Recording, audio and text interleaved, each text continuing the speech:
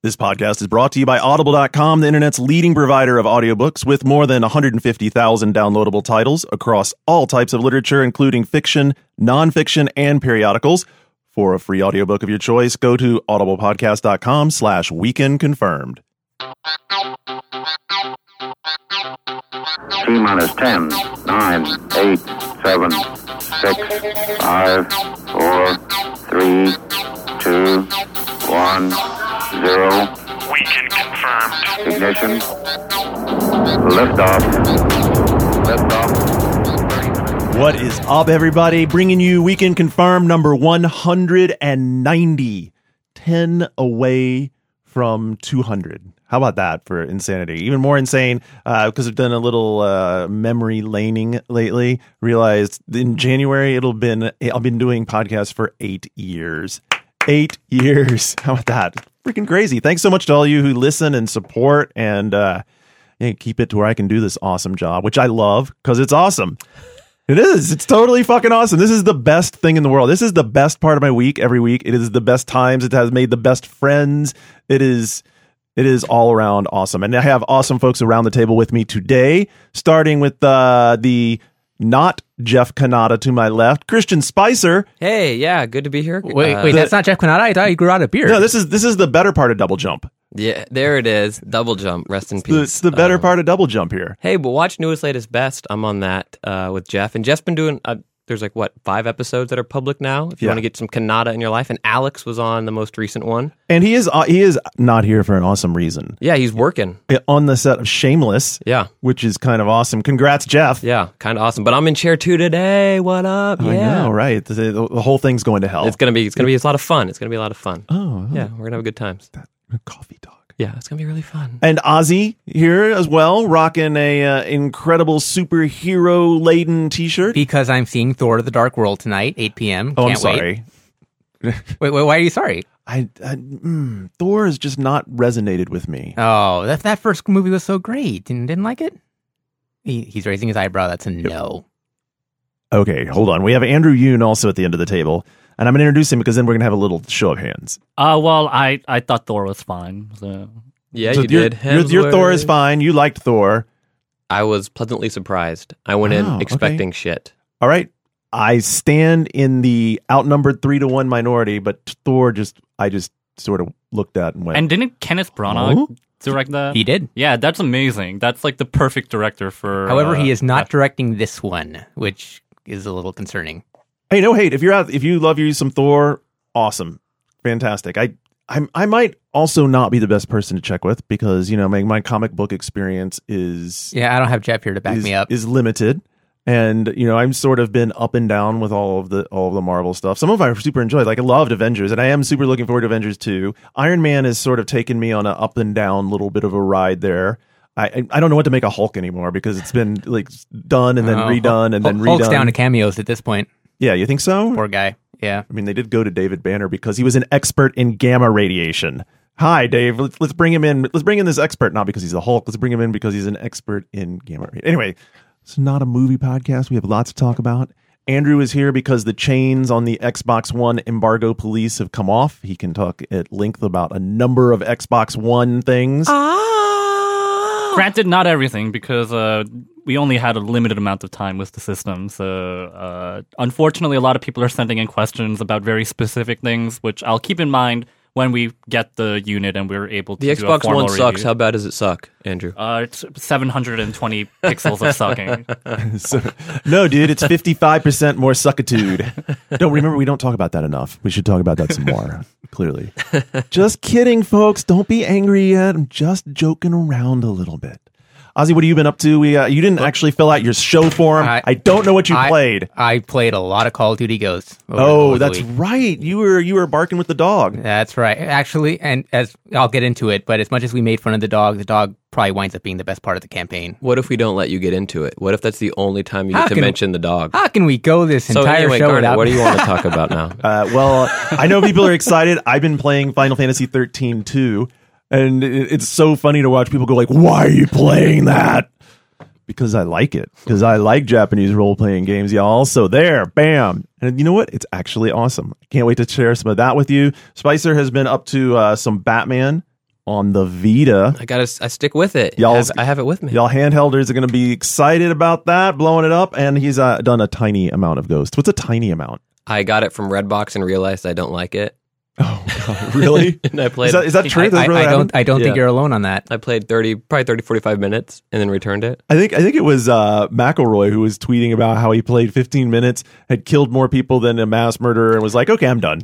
Yeah. And I'm done. Yeah, I mean, we can get into it later, but I mean, it doesn't take long. It's just the best part about gaming now is there's such a breadth and variety of games that I don't need to spend time playing a game I don't totally enjoy. And so I was like, this is fine, but I'm not blown away by it. I'm going to move on. And so I just returned it. Far out. Yeah. And back to the Redbox it went. Yeah, it did. I mean, I was going to take it to Blockbuster, but then I just kept Oh, rest in peace. Who even knew that Blockbuster was still a thing? South Park. Actually, one year for our Game of the Year stuff, Blockbuster was great. Just like $10, and I had like unlimited rentals for a month, and that's how I caught up to like all the year's games. I guess I could have used GameFly, but Could have. I've heard they do rent by mail. You have unlimited resources now between the and that was GameFlies the and the last Redboxes. I've heard from Yoon. And look, we're down to 1 week, folks. PS4 time almost here. I am Launching stupidly with excited. Killzone and a few other games. Knack. I think Resogun. the launch library for PlayStation 4 is fine. Need but- for Speed Rivals now part of the launch. That really did excite me when I heard Need for Speed. Hell yeah, it does. Yeah, that I really want that on launch day now. And the thing is, we can make fun of the launch games for both PlayStation and Xbox, but I think they're a lot better than what we got the last generation. I mean, let's not forget that PS3 launched with Genji. Yeah, we've gone over those launch lineups for the Xbox 360 had Perfect Dark Zero. Oh, a game God. so bad it retroactively ruined Perfect Dark. So. Dude, someone pointed me to on Twitter, pointed me to a YouTube of when we did the 1UP show and went out to the Sony store at the Metreon and walked up and down the line. And it was so funny because we ran into these guys who were standing in line, and they were there. There was like a next to riot ready to break out over line order. There was this guy keeping a line sheet of who was in spot for what, and all they were talking about was how many stacks they were going to get when they put it on eBay. Man, I'm making stacks. Are you making stacks? Anyone? It's like, I don't know when it happened. In the last, I don't know, week and a half or so, it's like someone plugged me into the hype meter or the hype reserve power for new console, and I'm so freaking excited to have a new machine. It's like I'm looking at my entertainment center and I'm like, okay, this is cool. I'm playing, Final Fantasy 13 too. It's cool. I'm having a good time. I'm like, shit, man, 1 week from now. Do you have a spot for it? That thing is going to be. Oh yeah, of course. I know exactly. I know exactly which slot I'm putting it in. I know exactly where it's going to sit. I know exactly which AV connection it's going to be on. Is something going away? Do you have the HDMI for it? I have the HDMI for it. Nothing's going to. Well, so what I'm going to do, actually, since you brought that up, people might do this. I have a Blu-ray player that is net connected. So I'm going to take the Blu-ray player and put it in the bedroom, because then it'll be a Netflix and Amazon Prime portal for my little television that's in there. And then that frees up space in my main entertainment center, which I didn't need because I still had one extra free one as well. But if I ever get a Wii U, I'm going to need to use that. But I think it's the saddest HDMI port ever. It's one day. It's like one day I'll have something to plug in here. But got to leave it. You can't use all of them. If you use all of them, you feel like, man, I have no place to expand. Yeah, what am I going to do with the next thing? You always want to be ready for the next thing. You got to be ready for the next thing. And then I think I'm going to, because I expect it to be my most used device very shortly. Okay. I'm going to be moving the 360 down, and I think I'm going to put it in that top, top slot. Shit, top slot. There it is. Plus, it looks sexy as hell. It does. Did you see the video on Wired of them tearing it apart? Yeah. That is really cool. If you it's amazing that it looks so beautiful, like inside. It's too. built. It's so super clean and super laid out, and it seems like it would be really easy to repair if you wanted. If you needed to, yeah. Although I wasn't clear. Do you have to open the machine up that much to get to the hard drive to replace it? Because that'd be a pain in the ass. I don't think so. I hope it's slot load like the PS3 was. I believe it is. Okay, because that would be way better. I mean, obviously, I haven't even had one in my hands. I know some people have. So the answer is probably already out there. I'm not troubling to look it up right now. Well, if you cared about Sony, I know already, right, bro? It. Seriously. You're not even that excited. God. You don't have your 2 terabyte flash drive at home waiting for an Insta-swap? I do know that Rivals is going to support the Remote Play on Vita, which is nice. Well, once again, pretty much every game on PlayStation 4 has to support remote play. The only games that don't need to are games that use peripherals. So, Like the Kinect, like the PlayStation camera type of thing. yeah. So I mean, I'm really looking forward to that. Although actually, that's a really interesting question because I've been rearranging my TV setup too for the new consoles, and I'm curious. Like, are you guys disconnecting anything? The 360 is gone now. There's like, it's not going to go back. I'm going to my have to move console to another room. I mean, it would have been just a simple matter of just selling off my 360 and PS3, but with no backwards compatibility, it's just such a killer. So, Well, the thing is, there's actually tons of PS3 like exclusive games for PS3 that are coming out, but there's pretty much no 360 games coming out. So, Dude, they have content coming. Remember, this take it. They've got tons of content coming. I believe they reassured us several times. Oh no! There's still content coming out on 360. You're saying it sarcastically. I am saying it totally sarcastically. But it's not necessarily exclusive content. There'll be lots of multi-platform and cross-gen stuff coming out on 360. And so if that's your only console, I think you'll still be fine for the next year at least. But South Park ironically, I haven't even actually been playing my 360 that much in the past 3 or 4 weeks because I've been playing Diablo 3, which I wound up getting on PS3, and now I'm playing Final Fantasy 13 too. The only thing I've had my 360 on for is I'm in the 4th String League's Madden League, and so like once a week I turn it on to play my Madden game, and that's cool, and then it goes back off, and I'm surprised it just sort of sits there, starting to get sad. What'd you GTA on? I GTA'd on 360, so I played a shit ton on that. Yeah. And I don't think that it'll completely go away. I think it's interesting, Andrew, that you said that you moved your 360 completely away. But then again, I will cop to this now before we get any further to the show, as I've talked about on Twitter, I'm canceling my Xbox One. And it's not because I don't like the device. It's not because I'm down on it or anything else. It's because when it came down to it, number one, I can't really afford to get both of them. Why don't you sell it and get some stacks? Even though I've been saving since the summer, I mean, when I'm looking at it financially, especially with like Christmas coming and nieces and nephews for gifts, and then needing to travel to my mom's and dad's, I'm like, you know what? This would be really pretty irresponsible to buy this when it would basically be a machine to play Forza 5 until Titanfall, and that's December, January, February, and into March. That's 4 months. And I could spread the price out along. It's a lot easier to absorb over that amount of time. Everything that's multi-platform, I think I'm going to be perfectly happy playing on the PlayStation. It's less expensive. I can cancel it, and I can feel like I can buy one more game. I want to dive more into this argument because I think some people, as we move forward, because I think other people are doing this, and I'm wondering if that's going to give the PS4 that multiplayer advantage that the 360 had over its life. Because now you'll have Ghosts on it or Battle or whatever. And so now that will be the console that if you want to play games. I'm going to play Ghosts over this coming weekend. I'm going to play it on 360. And there's been a lot of, look, there's already been controversy over that. There's been this story that came out where people are like, well, man, I'm getting frame rate slowdown on the PS4 and then on the next gen version, and then even extending the PC version. So I don't know. Probably because of the age of the engine, I don't really feel compelled to play Ghosts on next gen. So maybe if I keep, maybe since I have to keep my 360 wired up for my Madden League anyway, maybe I'll also play what little Call of Duty Online I play on 360. I don't know that I'm really going to go invest in buying it again and then play it on PS4. Yeah. Really? Battlefield I've completely held off on. And I do want to play that on PlayStation. And I know the PC purists are like, well, why not play on PC? Well, I might play it on PC too, but I like sitting back on my couch and playing those sort of games sometimes. Yeah. I don't know. Yeah. All right, well, let's take a little break, and then we can pick this up on the other side. Right now, we're going to get in a quick break, and we'll be right back. Everybody, this podcast is brought to you by Audible.com, the internet's leading provider of audiobooks, with more than 150,000 downloadable titles across all types of literature, and featuring audio versions of many New York Times bestsellers.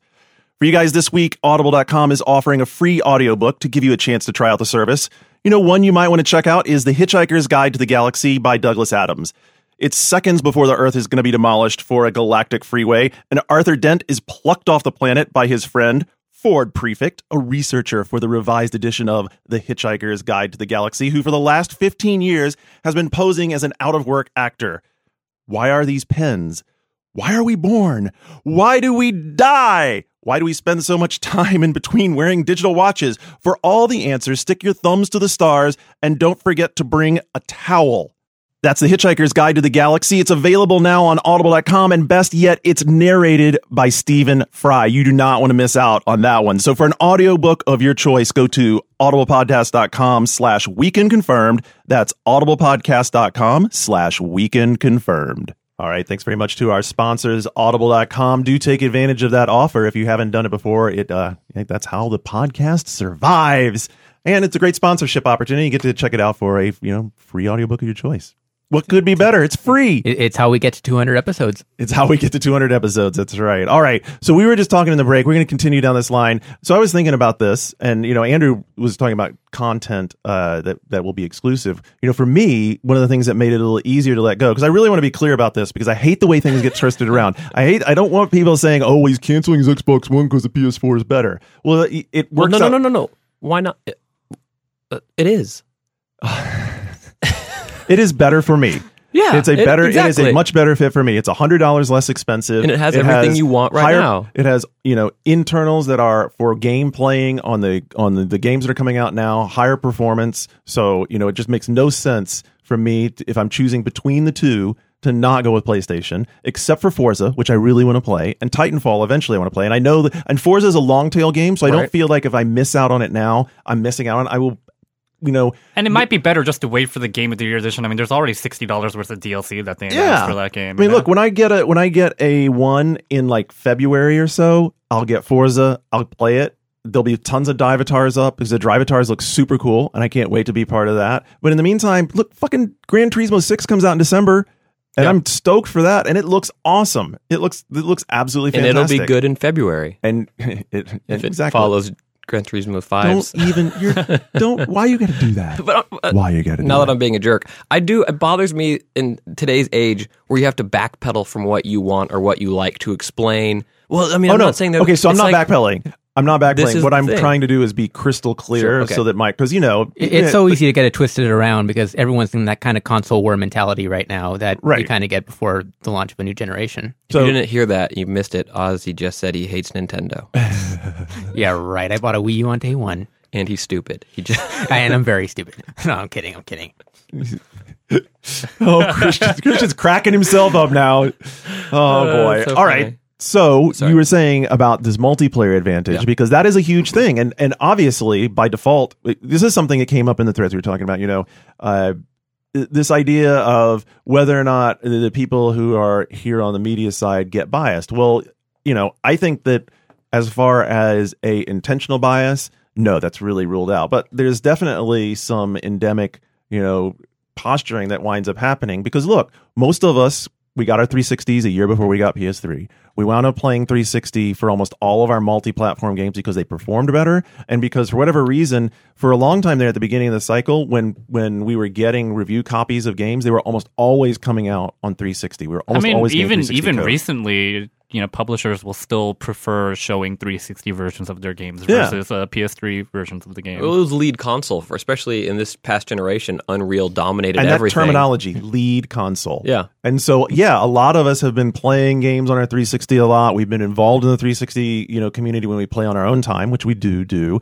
And so does that create a natural tendency to go that direction? Absolutely. I mean, to say otherwise would be just lying, right? I mean, at least. And of course, my history is a little bit different in that I worked on a PlayStation fan site for most of my career. So right. So for me, it's like a completely different perspective where it's like I'm so used to playing on PlayStation platforms. And obviously I have an Xbox, but for me, it's like that's where my community is. That's where a lot of my followers are, and that's how people know me by my handle, So. But for me, I mean, I've always been, and I think I've been outspoken about this, I've always been more concerned about the game than the box it goes into. So, I mean, I played my PlayStation 3 quite a bit, and, here we go back and forth like that cycle I was talking about. I've been playing my PlayStation 3 for the last 3.5 weeks, actually 2 weeks since I finished Grand Theft, and, I mean, that's been what I've had on. Okay. Yeah. Just sort of works out like that. But, so, to get to where we were going, will this have an impact on multiplayer? Well, it certainly will for me. It will for me because I've been thinking about, Battlefield. Obviously, I'm going to have Rivals. So when I'm playing Rivals and I'm looking for who's going to hop into my Rivals game, I'm going to be on PlayStation 4. And that's just who I'm going to play with, and that's how that's going to set up at least through, December. There are not enough games, I don't think, for them to cement that lead as an unsurmountable land. But they got a beachhead. And not when Titanfall's coming out in 6 But the months. thing is, Right. That's a great point, Ozzy. The interesting thing is lead console, right? So Xbox was clearly the lead console in the last generation, but it seems like PlayStation 4 is unquestionably more powerful than Xbox One, and publishers are going to probably show their games on PlayStation 4. If you're going to show multi-platform game in the next 6 to 12 months, you're probably going to show it on PlayStation 4. I mean, the thing is, but it's not even just the next 6 to 12 months. I mean, 360 and PS3 parity became pretty close at the tail end of the cycle, Yeah. and even then, you typically see 360 versions of games at events, unless it's PlayStation sponsored, right? Unless there's co-marketing like Assassin's Creed or Sure.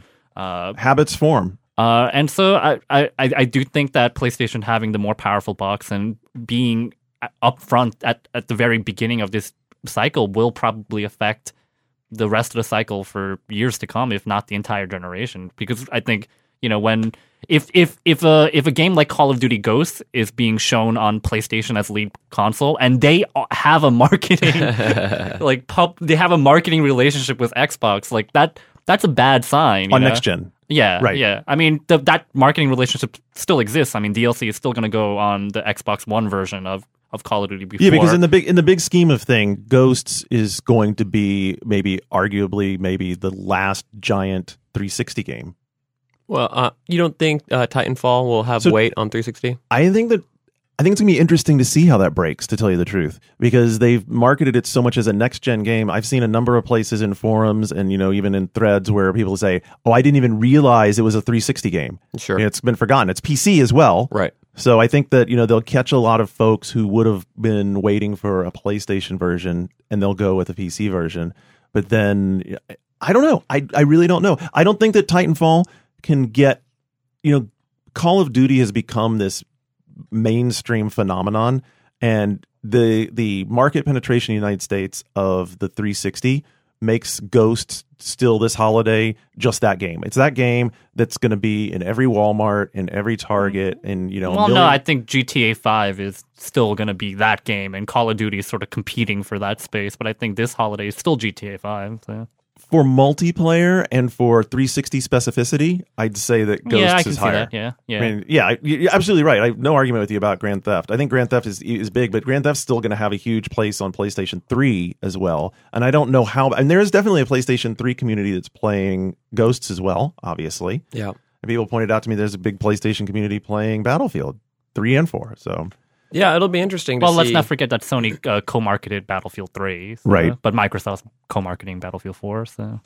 Yeah. Oh, the confusion. Yeah, well, I'm curious to see how Titanfall falls out, because Respawn has, I felt, gone out of their way to say, we're not making that version. We're doing the Xbox One, and then we have this other team working on the 360 version. This is our focus. This is blah, blah, blah. Whereas Ghost is very clearly a team that, kudos to them for getting it out. I think there are problems in the game, but they did this cross-gen game.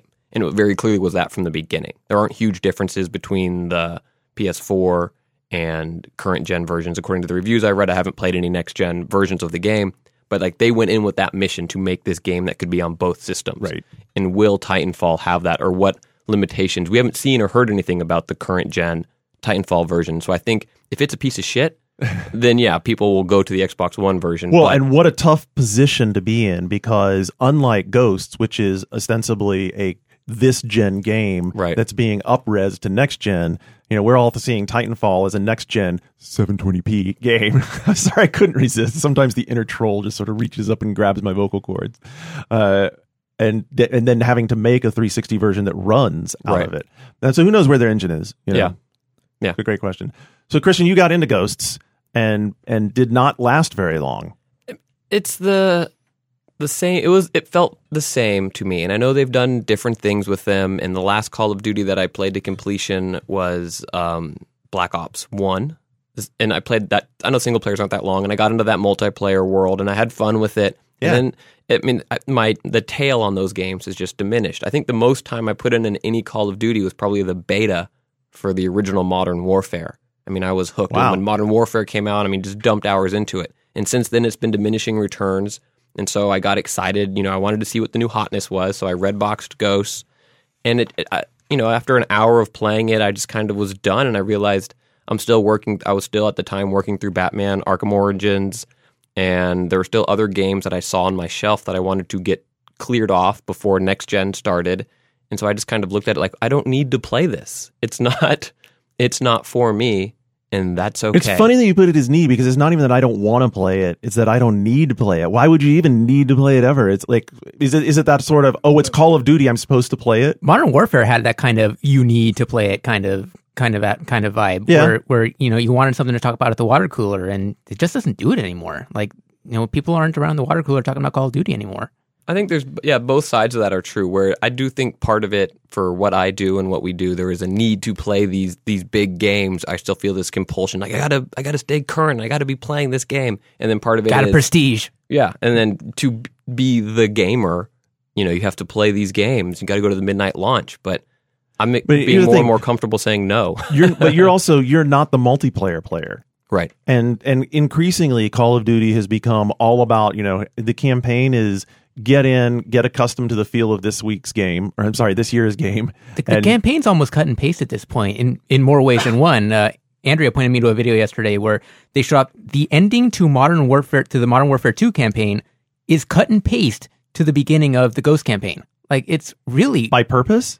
I don't know if it's by purpose or if it's out of it's not a direct. I saw the video too. It looks like they reused models or assets. Like, it's the same shots but new skins on them. I don't know if it's like lack of originality or laziness, or I don't know what it is. Strange, because they did hire a Hollywood screenwriter to put together the script for Ghosts. I mean, they don't treat it that lightly. They do actually put some effort into putting together a narrative story. I mean, for it. eventually, in any military first-person shooter, the likelihood of a dude having to pick up another dude and walk him to a vehicle, pretty high. Or like you're walking and you suddenly get knocked down, and you gotta get. You're walking and the bridge underneath you collapses, and your legs like flail, and then you roll, and then the screen goes blurred. These are things that happen in pretty much every. Can we add a spoiler tag to that? There will be an unwinnable situation where your enemy has someone at gunpoint, and you have to decide: will I shoot them? Can I shoot them? Oh, slow mo! I can shoot them with a headshot. Because amazing. These campaigns are so filled with tropes now. So I don't.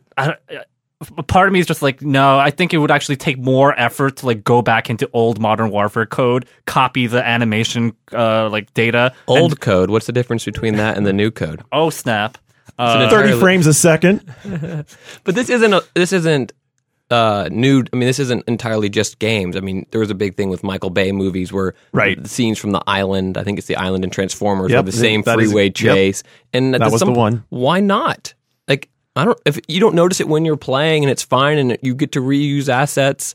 I mean, I'm not even here right now. I just recorded this and I'm just plugging it in remotely. Hopefully I'm not talking over anyone. It's so interesting because when one of my friends told me on Twitter, he goes, we don't let movies get away with this. Like, why would we let something like this, like Call of Duty, get away with it? And I go, well, yeah, that's why I said it was pretty mediocre in my review. So, well, and to be fair, I think we oftentimes let movies do. get away with that. We let movies get away with that quite a bit. With the Christian's example he just gave. You're going to see Thor 2 at like midnight tonight. That movie they're is doing something different-ish. But it's I love superhero movies, but that movie is full of tropes and based on something that's been around for forever, and there's going to be nothing new or crazy in it, and Natalie Portman's character is still going to be shitty. But like, it's okay to be excited. But yet you would still do her. I'm married. You watch the movies for the characters. You don't play the game so much for character work. If only you had seen the look Christian was like, yeah, I'd do her.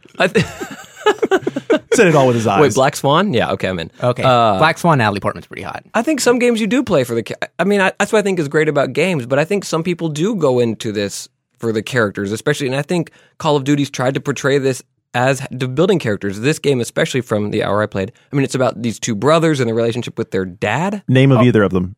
Who fucking cares? That's exactly. How can it be about characters if you can't even tell me the name of either of them? Yeah, can you anyone... Aside, I think the only memorable character that Call of Duty has had in like the past 10 years is Ghost. Soap, Tap McTavish? Yeah, Soap. I would say Soap, yeah. Okay, I'm proven wrong right away. But hey, what about Riley? Riley the dog. Everyone knows Riley. We'll get into Riley the dog, but the characters are so forgettable in a Call of Duty game. Like, I don't even really think. Which is a shame because despite having like veered off into we're having a little fun and poking fun at Call of Duty I think that as the movie business illustrates from our willingness and interest and love to go back and see stuff like that is that, you know what, if Call of Duty could keep achieving at a level that at whatever this level is, I don't even know what this level is, but at this level of giving me that good experience, we'd all be in. I am still bizarrely curious to play the campaign this weekend, just from the extent of over the years, there have been a number of games that have tried to emulate and imitate the Call of Duty cinematic experience. Battlefield's still trying. Yeah, and still falling short. I mean, when it comes down to it, those games have still continued to be a step above even the ones who try to imitate. I do think that Treyarch has ascended to the throne and is the real carrier of the torch for Call of Duty. Curious to see what they'll do next with it. But I'm kind of thinking, okay, can I pull my? Does the game let me enjoy Ghosts for what it is, or is it so far, I guess this is a real case of jumping the shark. Has it really jumped the shark so far that you no longer can even sit there and just be stupid and enjoy a popcorn flick game? But for you, and that's the thing, some people, it hasn't, and they still really enjoy it. But I'm where you might be, that it has done that for me, and that's okay, is what I'm trying to say. Like, that's fine in knowing it's not for me and I'm not going to finish it, but other people love it. And I think going back, Ozzy, what you're saying, I mean, it is in movies. What's Shia LaBeouf's character's name in Transformers? Does anyone know? I fucking hated Shia LaBeouf's character, so I don't That's a even great care. point. He was in 3 of them. It's the guy, I get what you're saying. I get what Natalie you're Portman. saying. You're going for the action movie experience. Any and of that's those. And that's what Call of Duty does very well in its campaigns. Right, John McClane, Die Hard. But Yeah, name, exactly. That's a great point. But then there are tons of action movies that are wonderful and fun to watch, and you kill an afternoon with them. But who are they? Who are any of these characters? What was White House Down? I don't know any of the characters' names in that, and I really liked that movie. But it was just like Channing Tatum. I haven't even seen it. I really liked and it. Jamie Foxx. It's really fun. Okay, it's really fun. But I don't know because I'm not watching it for that. But it had a story clearly, and I think Call of Duty still has that too. And I think just to dismiss it, well, it's shit because I don't like it. That's fine, but someone else really likes. That's what they want out of it. I'm not dismissing it so much because I didn't like it. I just was a little disappointed because I feel like they could have gone more. They could have done a little more with it. Like, they actually do break off into new territory every now and then, but they'll do it for like maybe 5-minute spurts, and they'll put you right back into the same campaign that you. But don't they have to do that? Isn't that you ordering Domino's and then complaining that it's not a corner New York stop pizzeria? You're like, well, fucking, this is Domino's. Yeah, you ordered Domino's. It really is an interesting catch-22 because if you change it's Domino's with a different topping. I ordered a different topping on half tonight. Yeah, I still want the other half with pepperoni and onions, but I'll get something weird on the other this. half. Better be crazy. If you do nothing with the Call of Duty formula, you're stagnant. You're just treading the same water over and over again every single year. But if you change it too much, then why'd you change my? Oh, you mean Call of that's Duty, the argument? bro? Yeah, that is the argument, and I think the counter argument, or somewhere along the lines, we've gotten to the point of, well, we're just going to blast them for being stagnant. But the problem isn't just being stagnant.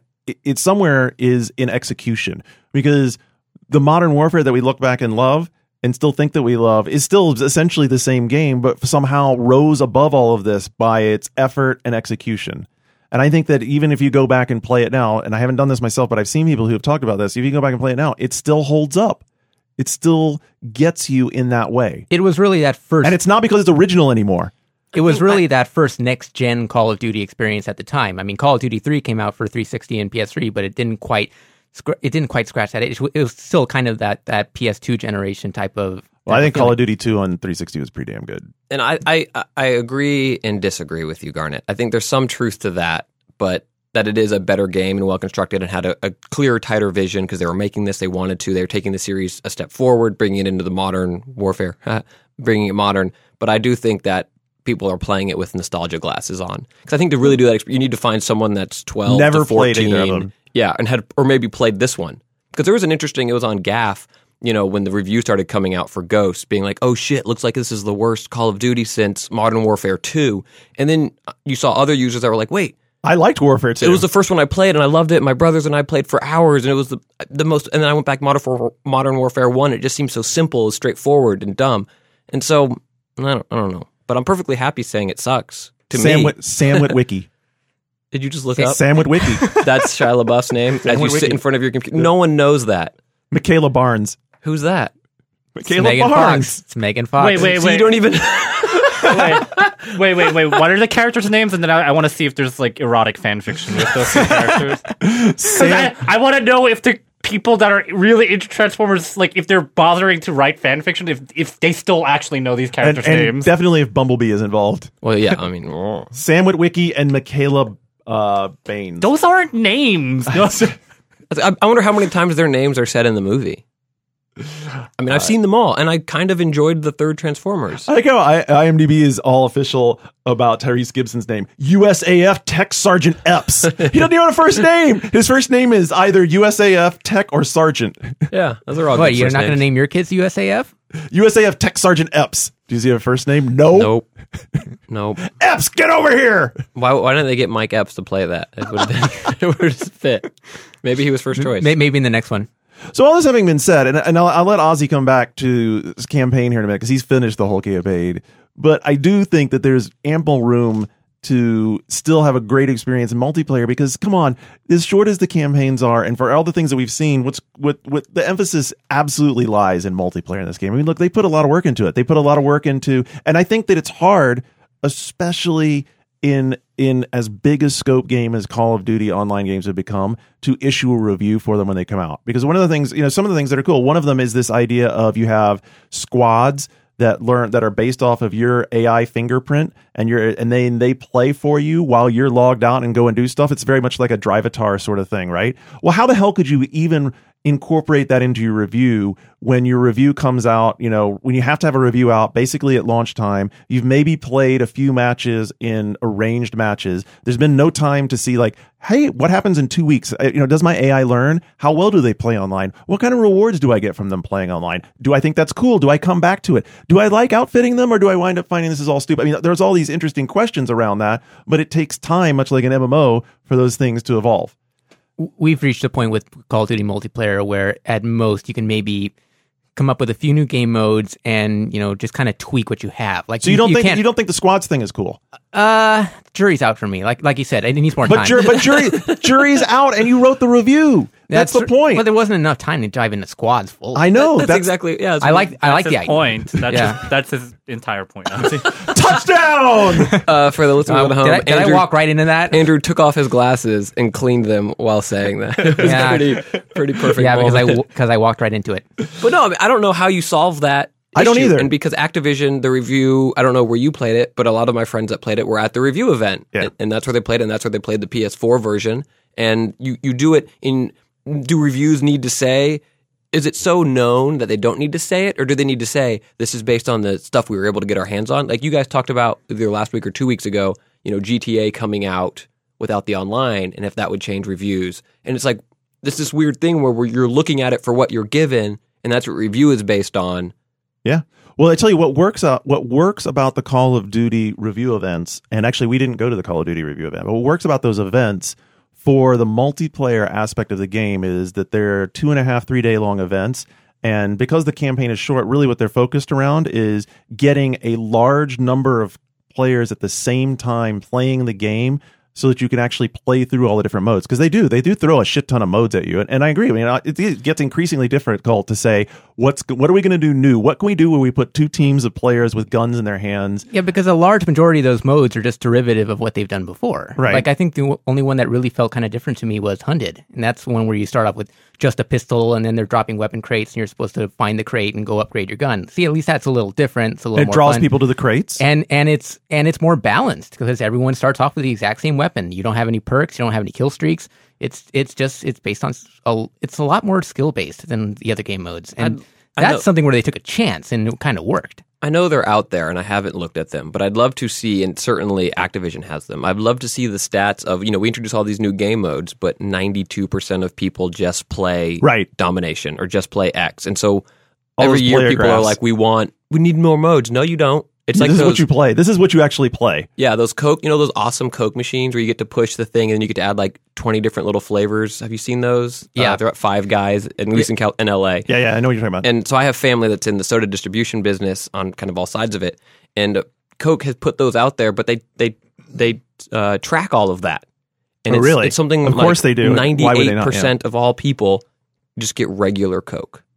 And it's like, oh, these options you can do, and Activision has all this same stuff, and you complain because you're not getting this diversity, but you never touch that mode. Mm-hmm. And so, I don't know. It's interesting to say it politely.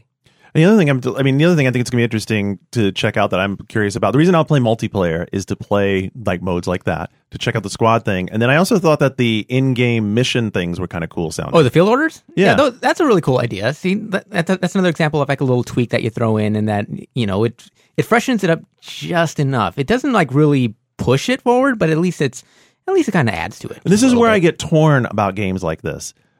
Do I want more than that? I mean, what do I want? Do I want the new model that has, you know, a nicer interior and 35 more horsepower and different lights, different trim on the front fascia? Or do I want them to rip the whole car apart and give me a whole new one? Is the formula condemned to be stagnated? Well, then it depends on what you like. Because I know Jeff talked about Arkham Origins last week. He talked about it on the recent Newest Latest Best. And our opinions on the game, our view on the game are exactly the same, but our final scores would be totally different. Whereas I think you'd give it like a 6 or 7. And to me, it's, aside from technical glitches, another 9 or 10, because it's more of the same in exactly what I wanted. And I love that game. Like, yes, give me more. Yeah. Do I want another slice of this pizza? Hell yeah, I do. Yes, and I want the original side. Don't give me that other half side that you fucking ordered, because I didn't order that. I don't want it. And I want another. I'd love to play Uncharted 4. That is just another Uncharted in I don't know where. But like there are certain games that for me personally, I still love, and I love the formula, and I don't want them to mess with it. I don't know if that same antipathy is there for those series, just because for Call of Duty, it's been the same game every year. All right, so tell me about the campaign. Campaign, I ran through the campaign in about 5 hours, and a lot of it is the same kind of formula. You're kind of like on a linear path. You're just, kind of, or you're definitely on one. You're definitely on one, with the exception of maybe one mission where you're driving a tank. Oh. And the thing is, but that's part of the problem that I have with it, is because they give you like those novel kind of twists where you're driving a tank for one mission. I'd like to point out you just called driving a tank novel in a shooter. I know that's how far I'm reaching. You're controlling a helicopter to try and like provide cover fire for, you know, the troops down below. Okay. And then, of course, there's the moments with Riley the dog where you're controlling the dog for... You attach the satellite to Riley's back, and it lets you control Riley, like, directly. You go out, you kill dudes. Do you have to give him, like, some Cosequin ahead of time or something? Sorry, it's a little joke. It didn't really go that well, did it? And the other thing that... Poor doggy. Let Ozzy stay on his linear path of explaining the campaign. You're trying to throw options, and it's running amok. Exactly. And the great thing about that I really liked about Riley was that it lets you do something a little different, because at that point it turns into more of a stealth kind of thing where, you know, you're supposed to scout out ahead and like check the area for everyone. So you're like hiding in the grass, you're trying to avoid getting spotted. And that's at least something novel. The thing is, all these novelties last at most 5-10 minutes. But isn't that what Call of Duty has always done? I mean, yeah, we applauded Call of Duty when it had the KC-135 gunship. Oh, and it was more like, of that. You're like, oh, the gunship was awesome, but maybe the gunship was awesome because they didn't give you too much of it. Yeah. Right. It's like the same thing for Assassin's Creed 3, where they gave you the naval battles and they didn't give you enough of it, to the point where they made an entire new game based completely around it. And even the stuff that I didn't like this, there's battles in space, there's space combat, where you're trying to go control a satellite that's been taken over by South American terrorists, because, of course, South American terrorists can get into space. And even could happen. India's putting a probe to Mars, so South Americans can get into space. Well, of course, I always read about those Bolivian astronauts all the time. But I mean, this is a game where a dog takes down a helicopter. I don't really think... Wait, the dog takes down a helicopter? I did not see the dog take down a helicopter. The fact that you don't read about it makes it true. By the way, I think I said the wrong airplane. I meant an AC-130, not a KC-135. There you go. Which is a tanker. I don't know why. I thought a KC-130 was barbecue sauce. Okay. Ooh, could be good. AC-130. Well, anyway, wait, the dog doesn't take down a helicopter? No, I didn't see the dog take down the helicopter. I don't know. Maybe you chose the wrong path. Oh, shit. The extent that I got to control the dog was probably the opening level. He forgot the begging strips. And you gotta bribe him. And that was it. You never control the dog again. You barely see the dog again. Really? Yeah. After all the hype?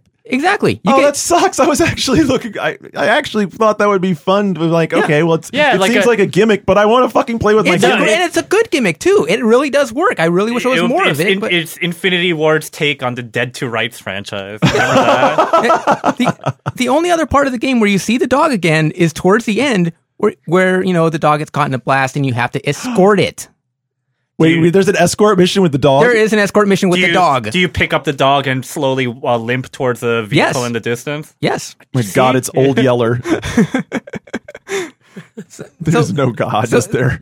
So that's where my frustration with the campaign comes in, is even when it takes chances like that, it doesn't do it for very long. And it's like, kind of go forward with it. The campaign doesn't have to be 4 hours. You can extend it out to like 6 to 8 and just kind of... Really, you want a Call of Duty campaign to go longer than it already does. I know that sounds like a little contradictory, but they went really short this time around. And I know we're getting more accustomed to bite-sized experiences after playing games like Gone Home or Call of Juarez, Gunslinger. Like that's the one I was great. thinking of. If you haven't played it, go play that game. It's exactly, great. Really good. We're used to getting those those shorter campaign experiences, but I think this was like really short even by Call of Duty standards. What was the last Call of Duty campaign you enjoyed, if any? The last Call of Duty campaign that I enjoyed was probably the first Modern Warfare. It's been a while. Is Ghosts worse, better, or the same, in your opinion, as those other campaigns post Modern Warfare? Does that make sense? I get what you're saying. You're asking if it's... And it's because you haven't liked any campaign really since Modern Warfare. Is this one the same as those, or is it noticeably worse or better? I don't think it's noticeably better. I think it just feels like the same. Okay, yeah. So it's, I don't know. And the thing is, you kind of have to slog through the campaign if you want to open up the co-op mode, and the co-op mode is probably the best part of the game. Just see, I think the question starts to become too like, where's your personal line of what should I get out of this game that I bought? Like, how much do I expect from a campaign? How much do I expect from co-op? And then how much do I expect from my online experience? And, depending on how they fill those buckets, I think there's a reasonable argument to say that they're giving you a good game value, but it depends on that they are creating a good game value. How valuable it is to you really depends a lot on what you're looking for out of it. Yeah, and once again, I mean, games shouldn't necessarily be judged by their value. I think there's a lot of games that offer a lot of value, per se. Like, I think a good example is We Party U, which I reviewed. It is a great value. There's a shit ton to play. You're getting, not only that, but you're you're also... Wii remote. Yeah, you're getting a Wii remote in the cost of admission. So, it is a great value. But you know what's also a great value? Like a Jack Taco, and it's satisfying. It's 50 cents. It's available at Jack in the Box. Go to jackinthebox.com. And but I don't think we actually got paid for that. No, we didn't. But I think we successfully coined a new analogy. But it's not the best taco you've ever had in your life, right? Like, so you can certainly enjoy. You can certainly enjoy things that have high value. Wii Party, the Jack Taco of video gaming, not the best taco you've ever had. Yeah. And I think but it is deep fried. It really is. I don't know how the hell you deep fry a taco. But anyway. You put the taco in the tray and you put it in the oil and then you take it out. Oh, there you go. But I think going back to what if you can take a chance with the Call of Duty campaign, do it, because no one else is. All right, so you said that a bunch of times. What chances? I'm going to give you a little bit to riff here. If you were taking a chance, if I walked into you and said, "Okay, Ozzy, we read your review, we're disappointed, but you know what? We want to hear what you have to say." What would you tell them to do with it? Go in more. Pick a direction, a little bit of a different direction, and go with it.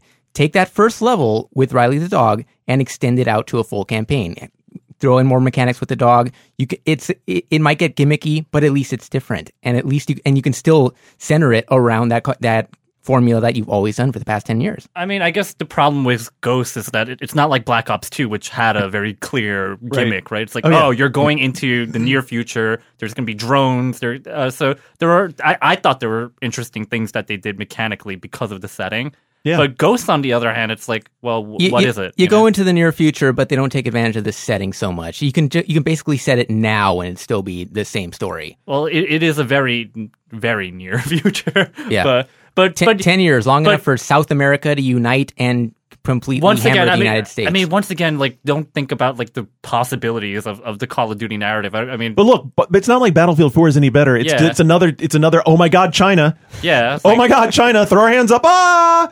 that's part of the action movie experience with the Call of Duty campaign. It's a little outrageous, but at least it's. But the thing that resonated with me when you and I were talking about it was you like the space mission. Like why is that?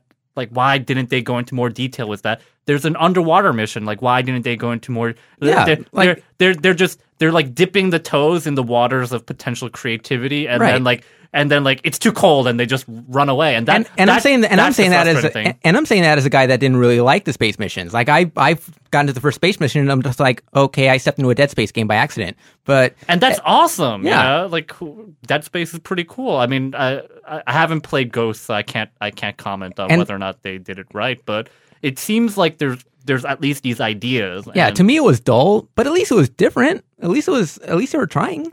And then they just abandoned it like 5 minutes later to go back to, you're on a linear path, you're shooting guys, you're defending this point. Yeah, it's like, yes, I've done all this before. I do think that in terms of like Metacritic and number scores, I think Activision and Infinity and Electronic Arts would probably just benefit from not bothering with a single player campaign. Like the fact that they're offering it means that a lot of publications judge the I campaign. mean, Battlefield for sure. I mean, I don't know if you guys ever watch Modern War Negro's videos on YouTube. I think he does awesome video reviews, and he did a Battlefield 4 review, and he was obvious that he liked the game because he liked the multiplayer, because the multiplayer was great, because as he pointed out, the maps in Battlefield 4 are some of the best maps they've ever designed. Mm-hmm. But the single player almost is like an anchor on the game, because Like- he's like, it's just a joke. Like, I mean, it would be. I mean, I'm trying to think of equivalent. Like, do we expect deep narrative experiences from our sports games every year? No. Like, and we don't judge them based on that. They could do a lot more with multiplayer if they just completely scrapped the campaign. Like they tried out with dynamic maps and events and that type of thing in both games. But So here lies the excitement for Titanfall, and not ironically, it's Respawn, who basically are the guts of Infinity Ward that made the great games. Yeah, and I think one of the reasons why Titanfall is so exciting, even for like, and I'm really happy that people are excited for Titanfall, myself included, because it reminds me that, oh man, it's not the genre. Like it's not like there's still hope.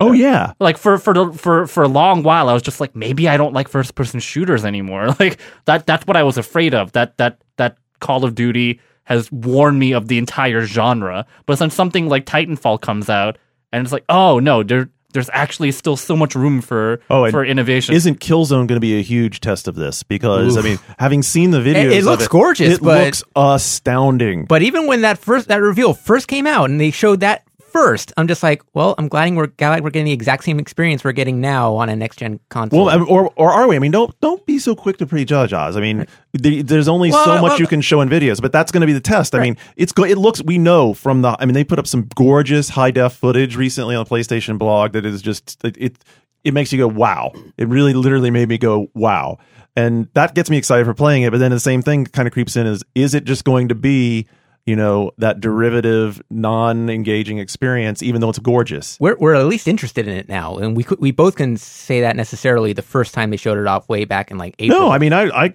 even trolled it for looking. I thought the video that they showed at E3 was very brown and five didn't do a good seconds to job. brown, Yeah. like all those jokes. But the more they've shown of it, the more it looks interesting. Absolutely. By the way, it really wasn't that brown in the initial video. well, it was to my eyes. God. But now that it's in 1080p. Now it's in 1080p. It's so much better. Oh my God. By the way, as a correction, or not a correction, just a little update for you. Guns do fire in space, evidently. Yeah, Really? Yeah, Because we had this conversation a few days ago. We were talking about how like guns really fire in space, and guns in space in Call of Duty work the exact same way that They they should do actually on the work ground. better. Yeah, that's. I think Mark Rubin actually went into a really detailed explanation about that. Yeah, so the cartridges, the way the propellant works actually has the O2 already in it. It's all encased. And then you lose atmospheric pressure. So you lose like 14 PSI working against the bullet. It works better. The gun works better in space. Well, I happily stand corrected. So. I still don't think there are any South American astronauts, but But that shouldn't even be like a thing that. I'm just riffing it. Although Andrew and I had a good thought about it, like it would have been cool if they had somehow incorporated. We all saw Gravity lately, right? And of course, Yes. what I think is cool about Gravity is the improvised ways that the astronauts who are in space in free flight find to motivate and move themselves around. Wouldn't it have been cool if somehow they had incorporated the effect of gunfire on your physical movement inside the vacuum, which of course would have been disorienting as hell. But wow, it would have been crazy to have like different guns with different rates of fire and different effects on how much. I mean, this just sounds like a game that we should make. Someone kickstart it, and we'll do it. Dead Space did a pretty good job with the shooting in space. At least I thought so anyway. Shooting in space. But shooting in space wasn't your mode of transportation. That's the name of our game right there. Shooting in space. Let's do it. We'll kickstart it, and it will come out right after Republic. It'll basically be just like Asteroids, except you're the spaceship or something. All right. Well, you won't have to wait that long for us to come back. When we do, we will talk with Andrew about all things Xbox One. He's got a bunch of stuff to let go there. We still have Christian coming up to talk about some Batman handheld. Don't go anywhere. Weekend Confirmed will continue. This episode of Weekend Confirmed is brought to you by the GameFly app, the must-have app for gamers with info on over 50,000 console, handheld, iOS, and PC games. Get up-to-the-minute gaming news along with thousands of HD videos and screenshots. Get into the action by creating your own profile, post updates about what you're playing, and stay connected with friends and other gamers. Tired of standing in lines? Find great deals on new and used games, pre-order upcoming titles, and get GameFly's daily deals all from the palm of your hand. If you're already a GameFly member, manage your game queue on the go and keep games you like with just one tap. Get the GameFly app for free today on your iPhone, iPad, and Android devices. All right, ready to dive into the second half of the show where we're going to let Andrew unwind and talk about all kinds of things. He was up in San Francisco for a big Xbox One event where they had a number of games. You've probably seen lots of video from there, but he's got a lot of hands-on impressions from the actual playing of the games. I think I want to start off with how ridiculous it is that Microsoft embargoed so much about Xbox One, because for me, like, it's just frustrating to like sit idly by and like watch all these like unfounded rumors go around and then just be like, well, I can't tell you one thing or another, you know?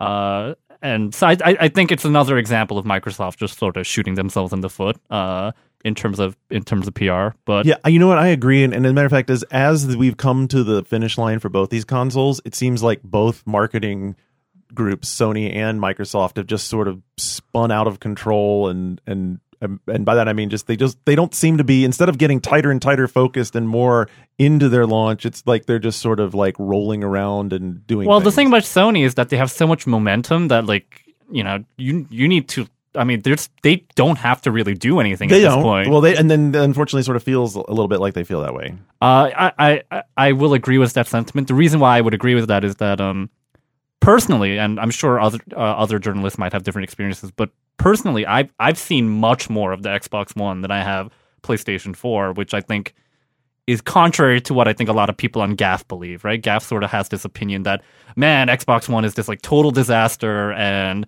you know, they don't know what they're doing. And then on November 22nd, when you buy your Xbox, you know, like Phil Spencer's going to crawl out of the box, punch you in the face, and then like, and that's it, you know? $500 well spent. But it's really not. It's a game console. It plays games, and it's pretty cool. The games that I really enjoyed, surprisingly, my favorite game was. I cannot believe this. Was Zoo Tycoon. He's not kidding. He's totally not kidding. I'm not kidding about this at all. I believe you, but well, so the reason why, so I should preface it by saying I never played the original Zoo Tycoon or the sequel. And that came out 9 years ago, so I think I'm okay in saying that I'm not really familiar with Zoo Tycoon. But the basic premise really appeals to me. I want to own a zoo and manage it. Buy one for Christmas. And so, name one character. Fat Matt Damon. Oh, and so just that aspect alone makes it really appealing to me. And I think so it's the Kinectimals dev that's working on Zoo Tycoon, and what works so well is that you have the top-down sim stuff, so you can You can see like, how much money is your zoo making? Are people happy? Are your animals happy? There's a lot of that macro management stuff. But then you can zoom in. You can go into first person view. You can what? You can zoom in. Do what? Zoom in. I'm so sorry. Into first person mode, and you can Benjamin Me. Oh, jeez. and With 2 E's. MEE with 2 E's. Garnet's just on top of IMDb today. yeah, and you can walk around the park. Those guys also developed the Disneyland Adventures for Kinect, so you're Which actually heard was pretty good. Like, It was yeah. actually it was quite good. Yeah. It was well done. So they know how to do like theme park experiences, and so you get that like macro and micro scale, which was really cool. And then once again, because they have Kinectimals experience, you can actually interact with the animals. So you can feed all the animals. You can like grab using Kinect. You can grab the fruit on the ground and like lift your. It's not the most intense use of Kinect, and I'm sure it might even be possible on a Xbox 360. But just having that like simple addition really, for me, adds so much to the whole entire zoo simulator. at least it's giving you a reason to, use the hardware, like the Kinect and that type of thing. Yeah. I mean, it's optional. You don't have to do that. If you want, you can just stay in the top-down view and never interact with your animals. But for me, I'm like, no, I want adorable animals and I want to manage them. And like, the things you have to consider, like there's like a poop meter, and it's like, there's too much poop in where the hippos are. I better clean it. And then you're like, no, I won't clean it personally because that's disgusting. I'll just hire janitors. And so there's all these things you have to think about.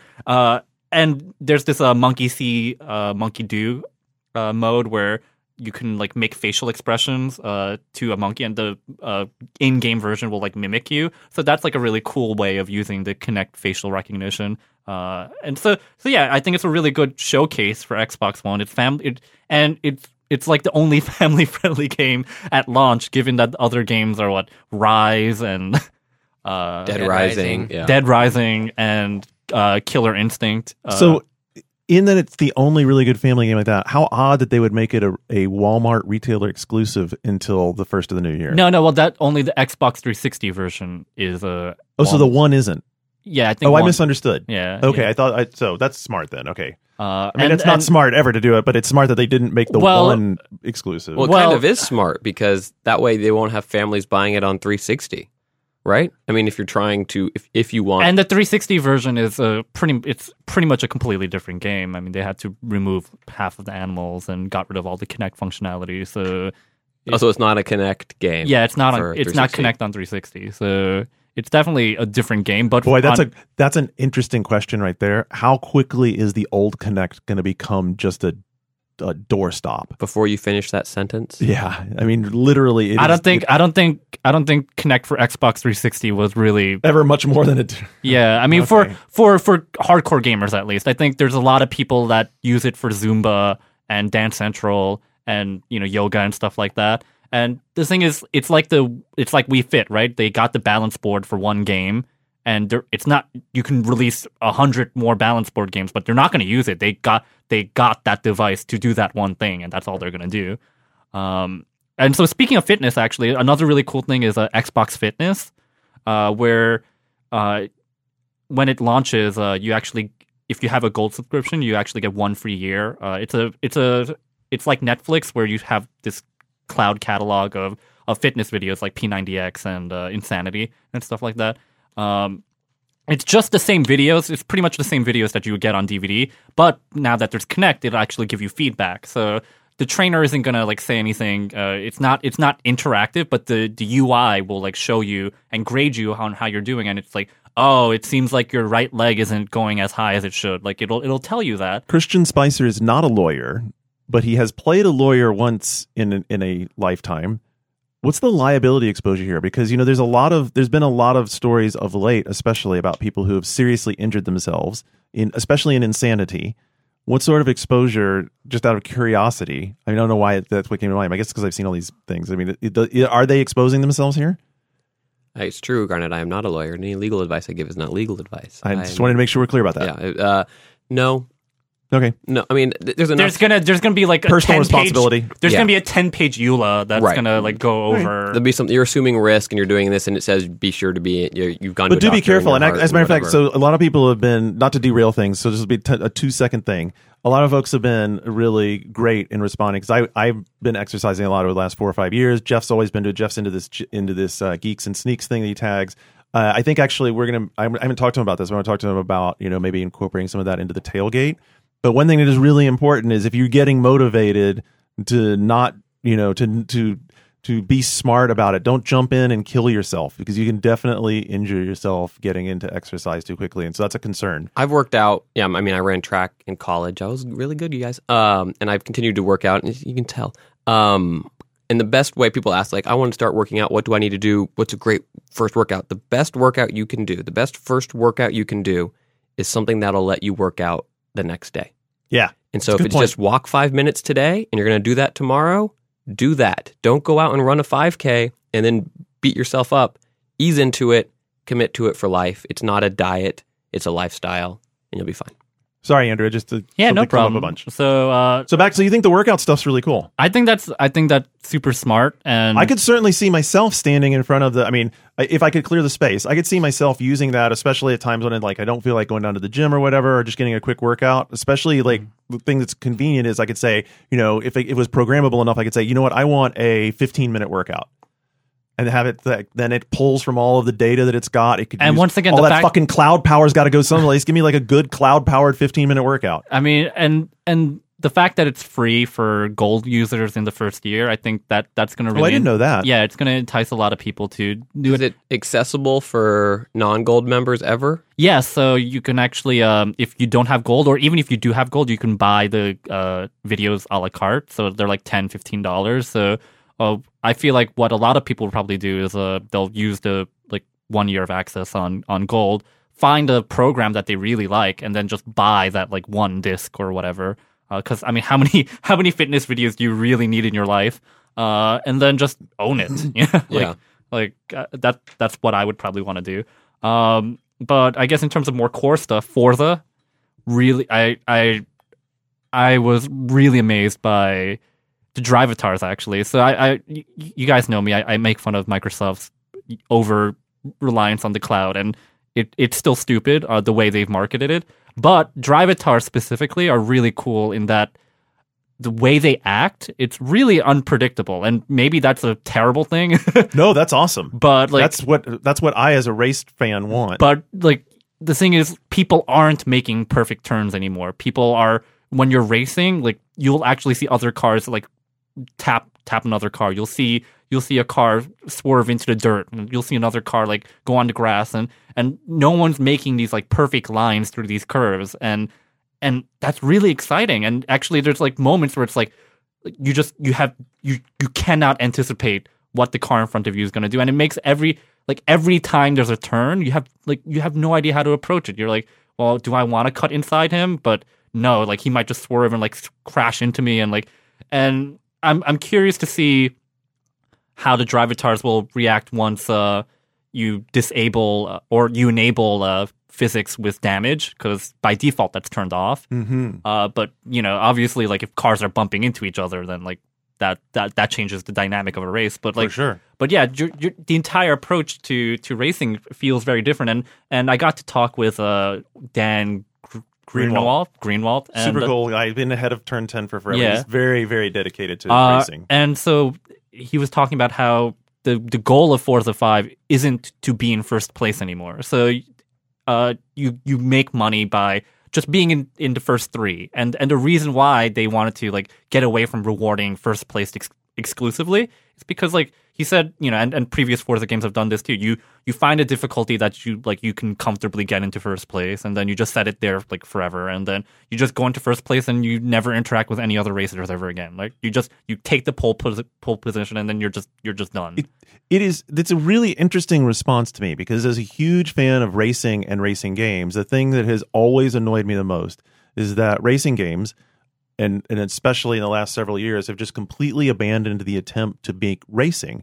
They've gotten to, every race is short. Every race is, if you see a race longer than 3 laps, it's an anomaly. Most of them are 3 laps, which means it's a sprint. You have no choice As and the you- default, and you're for sure. almost always start at the very back of the pack, regardless. So you start at the back of the pack. You have 3 laps around a track, even a long track. You're talking about a 2.5, maybe 3 minute circuit at best at speed. So you have a very little time to bomb your way to the front and then hold on for dear life. And that's not racing. That's not racing at all. And then No, it's all about you take huge risks that you would never take, Yeah. even in your Spec Miata or whatever, where you're Right. blasting through Yeah. corners to try to get to the front. because you have no choice. Because you have no choice but to try to get to the front. It's an interesting way to try and solve that. Now, I'm still a proponent of. I think we need to find a way to make racing games interesting and have ways to drop in and drop out so you could have a real race. Because a racing game is won over a race is won over a couple of hours, not 4 minutes. So it totally changes things. But this idea of not pushing you to just be in first place could make for some more interesting racing, and it might, maybe it makes it to where each one of these races is like a little section of a race lifted out. It's do you like the think- battle for fourth. I mean, do you think third place is enough? Actually, so for me, every time if I did get in first, I was like, you know what? I enjoyed having to fight to get to that position. So every time I got in first or second, I actually bumped up the difficulty. I turned off one of the assists, and for me, like I spent a few hours with the game, and you do get a really good sense of driving when you start turning off all those assists. And even though it's on a controller, it's really interesting. It's like subtle, and then I turned off like all the like colored lines to like show you like the braking and all that. And Were rumble triggers in? Yeah. Yeah. How's the feedback on the controller? I mean, so in terms of controllers, I've spent more time with the DualShock 4 than the Xbox One controller, and I do prefer the PlayStation 4 controller. But man, I think it does feel like the Xbox One controller was made for Forza. We ran a story a long time ago how about the DualShock 3 was actually designed for Gran Turismo. But yeah, no, this actually feels like it was made for Forza because the impact triggers, like I haven't really felt them in any other game.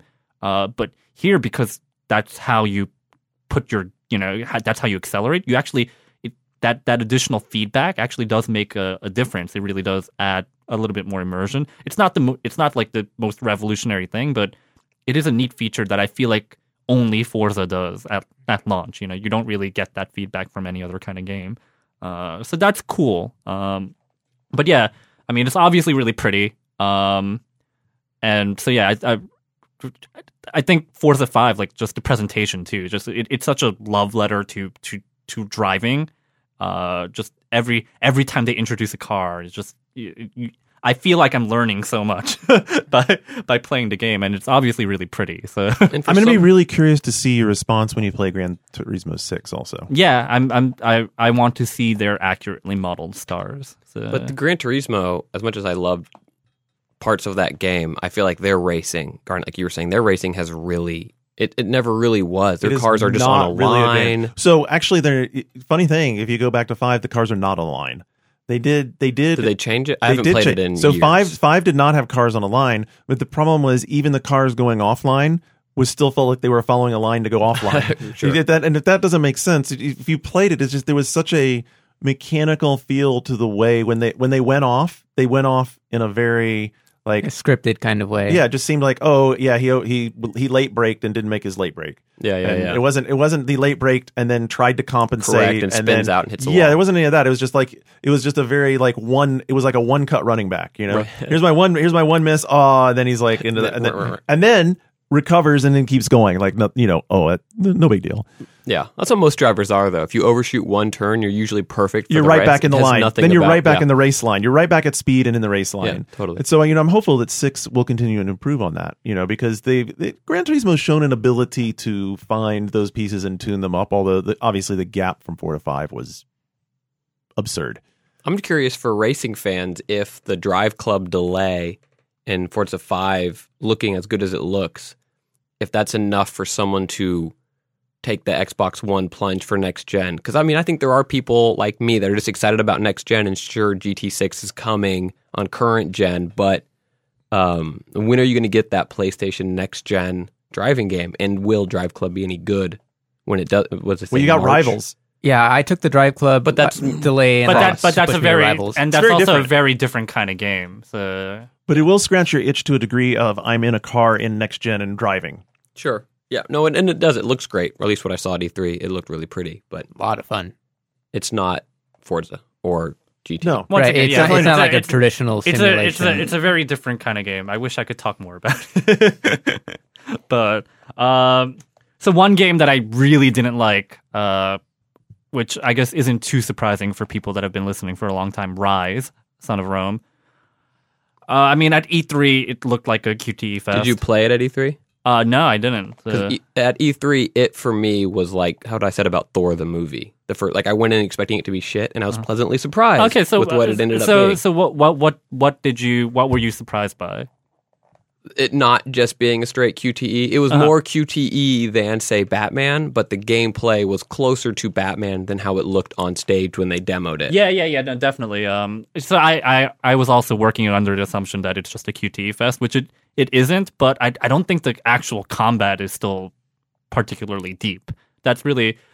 So actually, it sort of gives you that illusion of depth at first, because it's actually really satisfying at first when you're like, oh man, like your attacks feel like they have a lot of weight to them. Like you're not button mashing. You're really taking your time in between each swing. And the way the combat works is you have to like block. You have to like parry and like block with your shield. And you know some attacks are unavoidable, so you have to dodge. And then you have to make sure that you're not like you're switching up between your light and heavy attacks. And so it gives you this illusion of like, oh man, just like I can see a lot more happening here.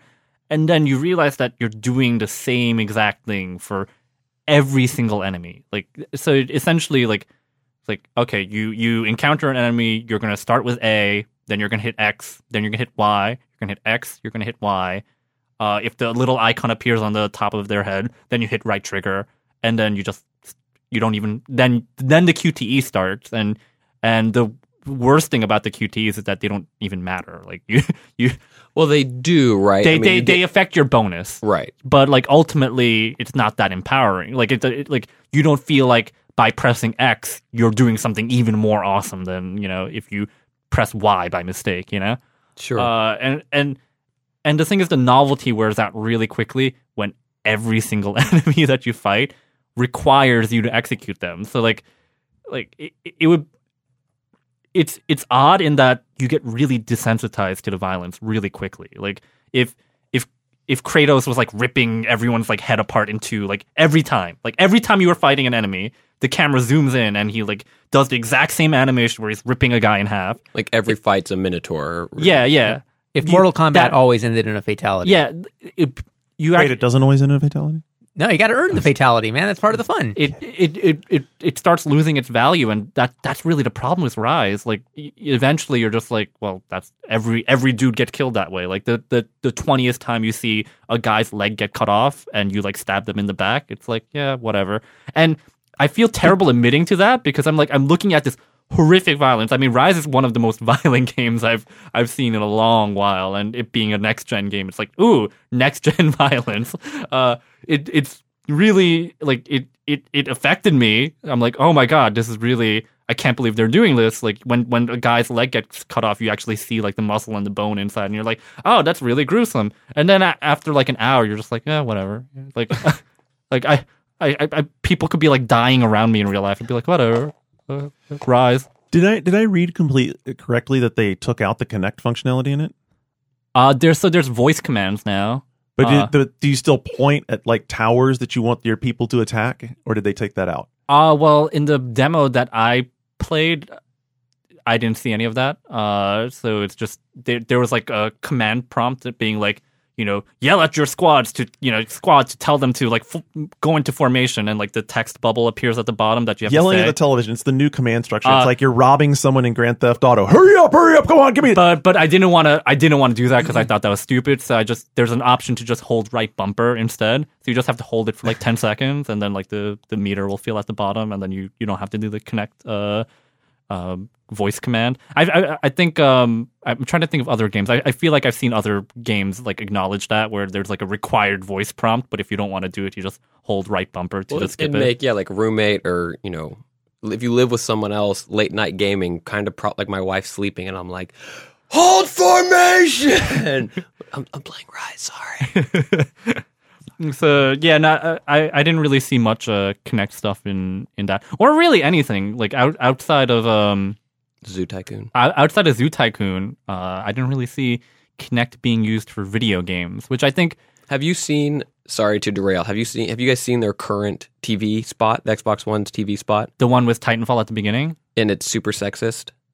No. Do you know what I'm talking about? I think it is Titanfall at the beginning. Maybe I'm reaching, but it starts out and it's like, Titanfall, and it has a dude, and he's at work, and he's like, "Yo, I'm gonna play Titanfall," and it's like a dude you'd expect. Then it's a girl. It's like, okay, I want to watch Star Trek.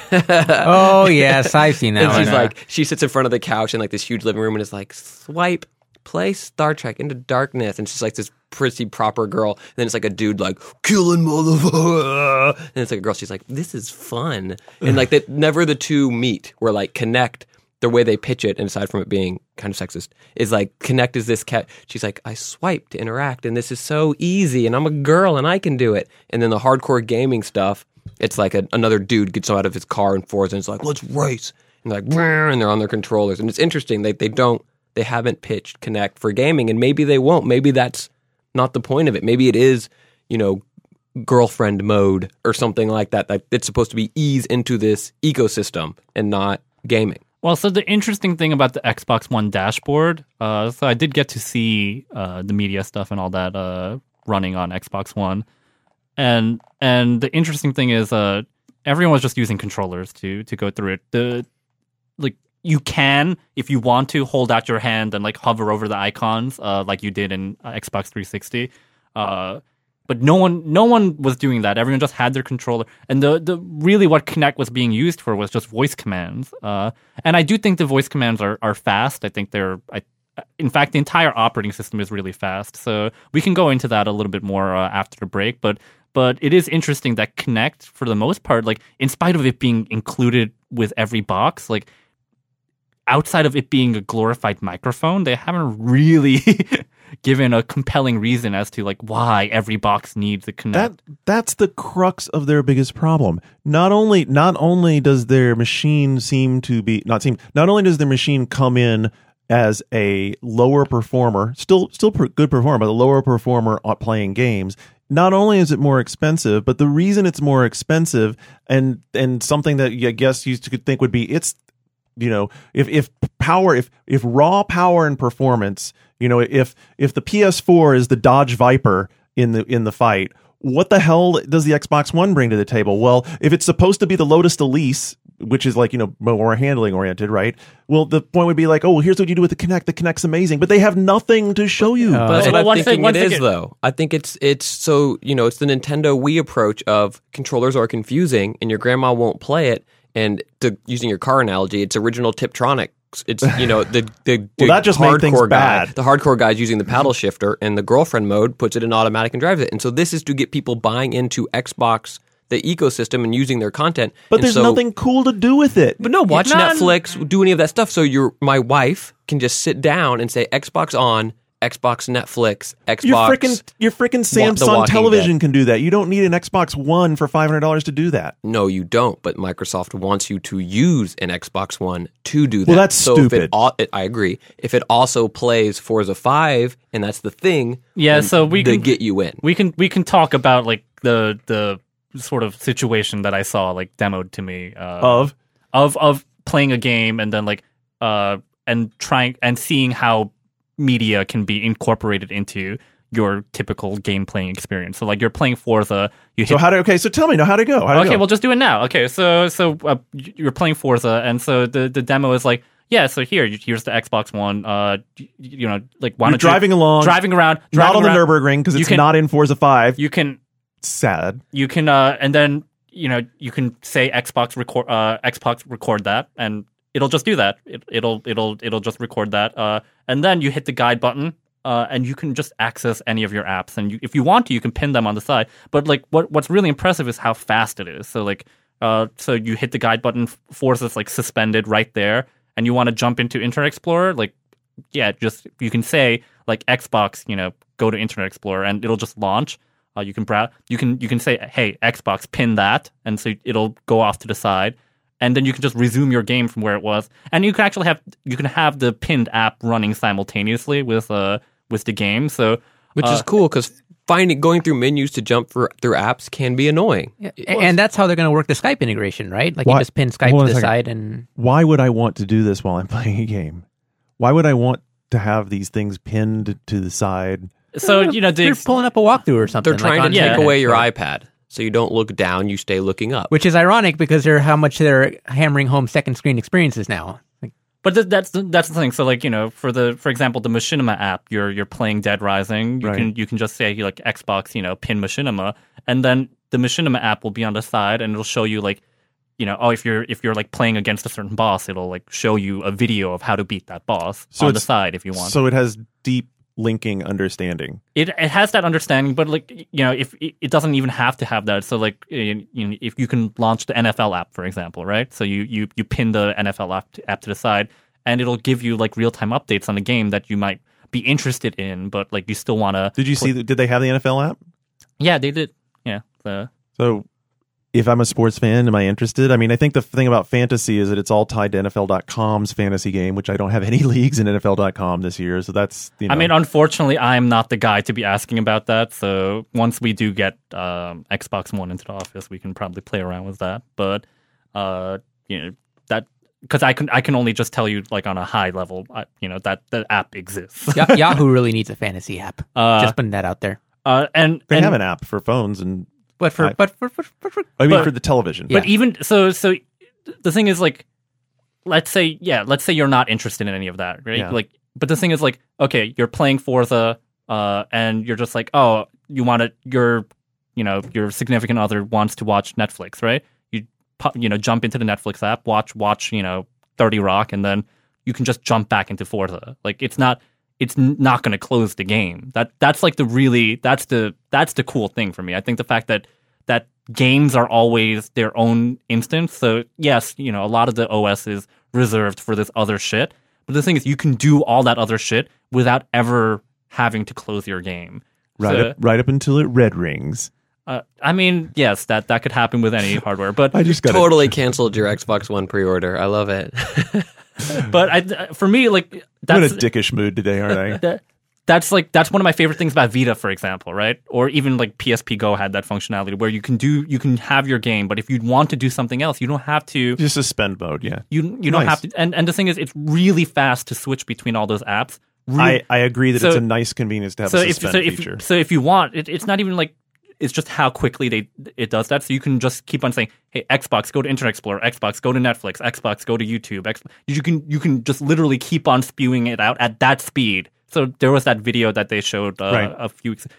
That's pretty much how it works. Like you can, if you really for some reason have an obsessive need to switch between multiple apps all the time, you have that ability to do that. And from what I saw, it didn't affect the core performance of Forza. And like that's the cool thing. Like you can, if you want that ability to run, an app simultaneously with the game that you're running, that's super cool. Well, maybe that's also the chance for them to get a little more performance on the machine, and if you wanted to also not have that functionality turned on and put some of the processing cores that have been devoted to running all that stuff back towards gaming. Anyway, just hypothesis. We'll take a little break. When we come back on the other side, Andrew has Xbox stuff to wrap up. We got Christian's Batman, and we only got one more segment to go, so we got to hurry. So we'll be right back.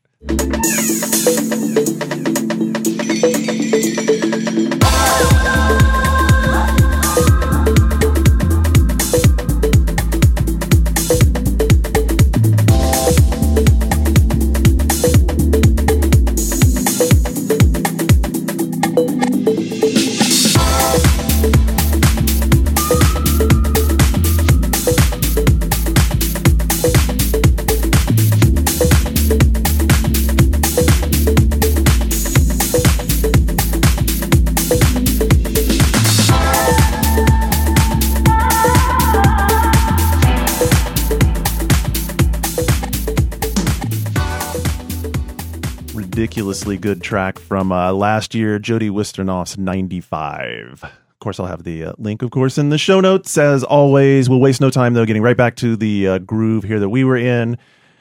So, yeah, I think maybe I'll just answer a few questions from Twitter about Xbox One. Zoo Tycoon was really your favorite game, but what was your second favorite game? Probably Forza, yeah. Really? Yeah. Where does Dead Rising fit in this? I thought you were hyped for it. Yeah, no, I mean that's just how much more hype I have for. I'm stunned that you just put Forza above Dead Rising. Yeah, no, I really had so much. The thing about Dead Rising is that it's more Dead Rising, and for me that's like cool, and I'm fine with that. It's not everyone's cup of tea, but you know, you sort of you know what to expect. I think for a lot of people actually that's a breath of fresh. Like that's Is it though? Like, is it pictures and time limits? I mean, it's kind of not. Right? actually no. You Or can't. is- You can put time limits back into the game if you want to. Interesting. Yeah, That's unexpected. So because I thought that was one of the. I mean, two was very different. Obviously, new developer, take it to the West. I etc. think the way I described it to you, Garnet, in the office was I think Dead Rising 3 is the Pikmin 3 of the franchise. So Dead Rising 1 was like super hardcore, so was Pikmin 1. The sequel made like concessions to make it more user friendly, and maybe they went a bit too far. So what the third game does is that it gives you these options to tweak the experience the way that you want to play it. So if you want, you can enable Nightmare Mode, which has a time limit and gives you all that like that sort of like awkward, you know, game design that the first game had, which a lot of people loved. But for me, like the core element of the franchise is more about the like silly weapon combinations and murdering lots of zombies, and that's fully intact. And I thought I was afraid that at E3 that the series had lost its humor, but no, you can. I mean, just watching a cutscene where you're wearing like a ridiculous outfit and just like seeing them go through this like really serious story, and like he's wearing like a maid's outfit with stockings and like rain boots. Like that's Dead Rising. Yeah, that right there is Dead Rising. If anything, the like serious tone of the story actually it actually meshes with that ridiculous outfit and actually makes it even funnier. Like that So for me, like Dead Rising is very much more Dead Rising, and yes, you know, we can talk about the subtle nuances and the differences, but for me, it's like that's a solid game, but it's also not a system seller for me, you know. I think D4 looks amazing, but that's not a launch game, so yeah, that's sort of a moot. But yeah, in terms of the launch library, I think. I mean, I know people are gonna like give me shit for this, but I really do think Zoo Tycoon is like really cool, and it's something that you won't find on PlayStation, right? Like because it uses Kinect, and it's something that at least takes advantage of the hardware. Yeah. Once again, it uses Kinect, but in a not intrusive way. It's a very optional way, and I think for me, it's just the kind of game that I want to play. And the thing is, and both consoles have the multi-platform games, right? And yes, you guys can debate about which console has the better performing multi-platform games. I think it's pretty obvious at this point which platform does. For me personally, like, did I notice that big of a difference? I mean, not me personally, but I should throw out there that like in the last generation, I played most of my games on PlayStation 3, and it's pretty well understood that PS3 for the most part underperformed versus 360 on multi-platform games. But for me, like, did I really notice? Like outside of Bethesda games, not really, right? Like for me, like I am not that guy that's like super discerning about that. That doesn't discredit other people that really do care about, you know, the difference in visual fidelity. But the truth of the matter is, for me, like, you know, what I saw on Xbox One in terms of multi-platform stuff was fine. You know, it's not like you were playing the Wii U version of a game. You know, that's an interesting way of looking at it. It was still good. It wasn't as bad as the Wii U version. Not as bad as the Wii. That should be the Xbox One's marketing message. Not as bad as the Wii U version. Okay, so there. How about some questions? So yeah, let's go through this list.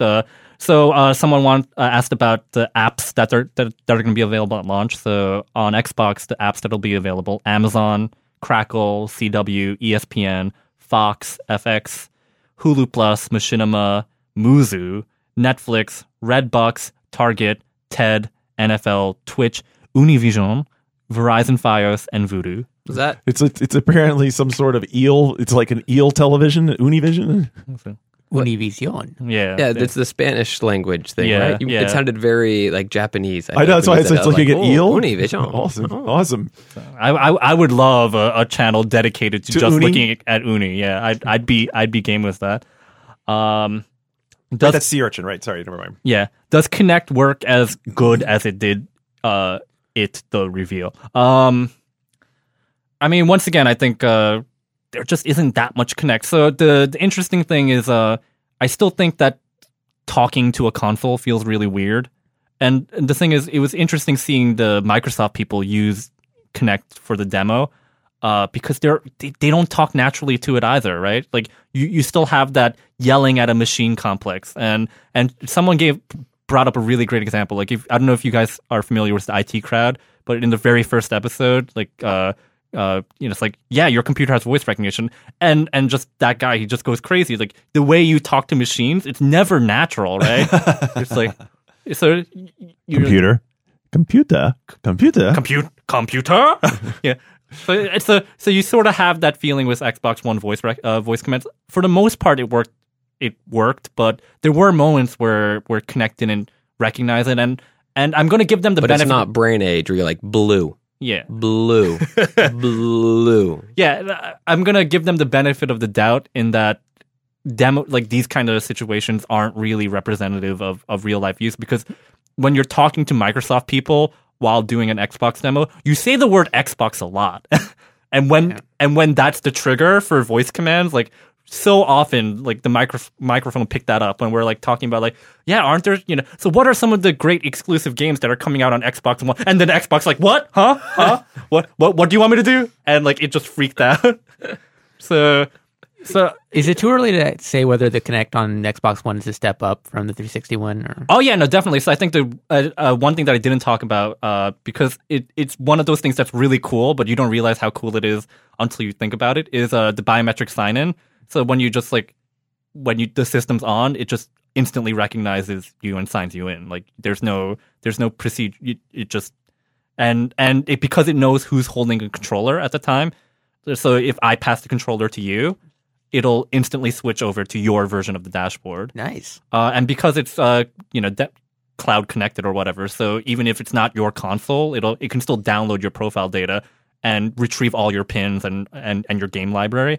So that's really cool, talking about the power of the cloud, quote unquote. But yeah, that's like a really cool way that Kinect sort of enhances the experience without being intrusive in any way. And I asked him, like, is there a calibration thing? Like, is there a setup thing? It's like, no, the Kinect should just like recognize you. But if it does like mess up, there is like, you can press like Y and it'll be like, oh, sorry, I didn't recognize you. Like, it's actually a very apologetic message that they put up there, and it'll try to learn you better. Oh, hi. Let me find that for you. So sorry, this has never happened before, really. And so one of the cool things is, you can sort of differentiate dashboards by setting different colors for your profile. I sort of wish that the Xbox One controller had this light bar that the PlayStation 4 does, because then like when you're holding the controller and if it turns purple because your dashboard is purple, that'd be like another layer of feedback. But yeah, it's like it was really cool just being able to see like them pass the controller around and the system instantly recognizes like, oh, now Ozzy's playing. And if you don't pass around the controller, if there's multiple people with controllers, you can just use your voice, being like, Xbox, show my stuff, and it'll just switch over to that dashboard. So I do think the new Kinect enhances the dashboard experience a lot, but once again, it's too early to say whether it's going to affect games. But that's the thing, people are looking for that killer gaming app, and that's not there yet. But Xbox Fitness is really compelling, and there's going to be like interesting Kinect stuff. But for the most part, yeah, Kinect is really just for voice commands. Yeah, games like D4 and Fantasia aren't coming to like down the line 2014. And the thing about D4 is that I feel like D4 design-wise could still be done on a current-gen Kinect, How loud is the fan inside? How much heat does it put out? It was super quiet during the entire day, but there were like 100 Xbox Ones there, and it's a loud venue. Once again, not the best place to. Yeah, hard to really know that until you're sitting there at like 1:00 in the morning playing. And this is a really good question. Last time you said if you could only get one, it was Xbox. Why? So for me, the reason why I would choose Xbox over PlayStation 4 at this point is that I'm more interested in the games. Ultimately, like, I don't find Knack that interesting. I don't find Killzone that interesting. So in terms of exclusives, like for me, yeah, I find Zoo Tycoon much more interesting than I, think Knack is. Rise might be awful, but like every launch console is gonna have that. And And I do find a lot of value in their HDMI in approach. So, you know, Really? Okay. I think like if you have so if you have your cable box going through your Xbox One and you have that HDMI in, so you can watch TV, and the cool thing is, you know, if you can still get Xbox Live notifications while you're watching TV, right? So. Right. I mean, that is a really cool idea. So now if you're sitting at home and you're watching, you know, Castle or whatever, and your friends get on to play Titanfall and, you know, you've been waiting, but you didn't want to wait and do something else, they can be like, hey, ready to party up, and they send you a party invite. You're going to get it while you're sitting there on the screen. And that is, that is cool. You know, for people, so for me, it's no argument. I don't subscribe to cable, and I actually don't have like TV service in my home. So for me personally, that isn't much value, but I can see that being really valuable to other people. I do want to test it by like plugging another console into the HDMI in and see if that actually works, because I would love for me to be able to use my PlayStation 4 like while Xbox One is on, and then if I do get an Xbox One notification, that's able to crazy. I hadn't even thought about that. Yeah, like you're playing PS4 and you get an invite to a game on your Xbox. Like I would love for that to work. I'm not exactly sure if it will, because there's going to be some inherent like lag or latency It's not gonna that's work. introduced by Someone's going to make HDMI sure it doesn't pass-through. work. You know, or like I would love to use Wii U to like, you know, connect to Xbox One, just because for the most part I don't have enough HDMI inputs on my TV, so like I really need this extra HDMI in. So I'm going to use it. I just have to figure out Why did you decide to Xbox One? Well, I was going to get an HDMI hub, and I figured, I'll get an Xbox One. Yeah, one console is an HDMI hub, the other isn't. And the Xbox, I forget what they call it, One Guide, I think. It's essentially their like TV guide. I don't know if you guys are familiar with Nintendo TVii. I've tried using it, and it's actually it's pretty good, especially like on a NFL Sunday. It's not bad. So the cool thing about TV on Wii U is that it combines TV listings, so you can have your TV guide functionality, but it also combines it with the video services that are already available on the platform. So, you know, it's like, oh, when is Bridesmaids going to be on TV? You can it'll be on TBS at 8 p.m., but it's also on Hulu Plus. Like you can combine. So One Guide essentially takes that and goes a step further, right? So you can configure it to work with your cable box and be like, oh, well, you have Bridesmaids is going to be on TBS at 8. It's on Amazon right now. Do you want to watch it? And so just having that, like, and because you're just operating from one box, that's like really cool. I think the IR Blaster is also a really cool thing that people are subtly going to take advantage of. So the IR Blaster lets you just use voice commands to control your TV as well. So like you can be like Xbox mute, and the IR Blaster will just shoot IR like through the back, and it's just a universal remote control for your TV. So you just input like, I have a Samsung TV, and it'll just sort of those are the codes. Yeah, learns the codes. Yeah. So that once again, like that's a really cool use of your voice, and like it's cheesy that I understand why they call it the all-in-one entertainment system, right? Like that, like they want you to have your Xbox on all the time, regardless of what else you have connected to your TV, because you can input it, right? So if you have cable TV and you're like, you want to watch HBO, like the IR Blaster, you can be like, hey, Xbox, watch CBS, and it'll IR blast to CBS, and then you'll be like, Xbox, show me when Star Trek is playing, and then like you can be like, oh, but it's on the Xbox Marketplace, I'll just buy it off of that. So and then like you can do all of that and still have a game running in the background, because once again, like games are in their own instance, they're in their own memory. So like that, you can do all of this, you can do everything that the Xbox One does without ever interrupting your game. And I'm going to say it right now. Andrew's pitch over the last 5 minutes has been superior to any Microsoft marketing over the last 6 months.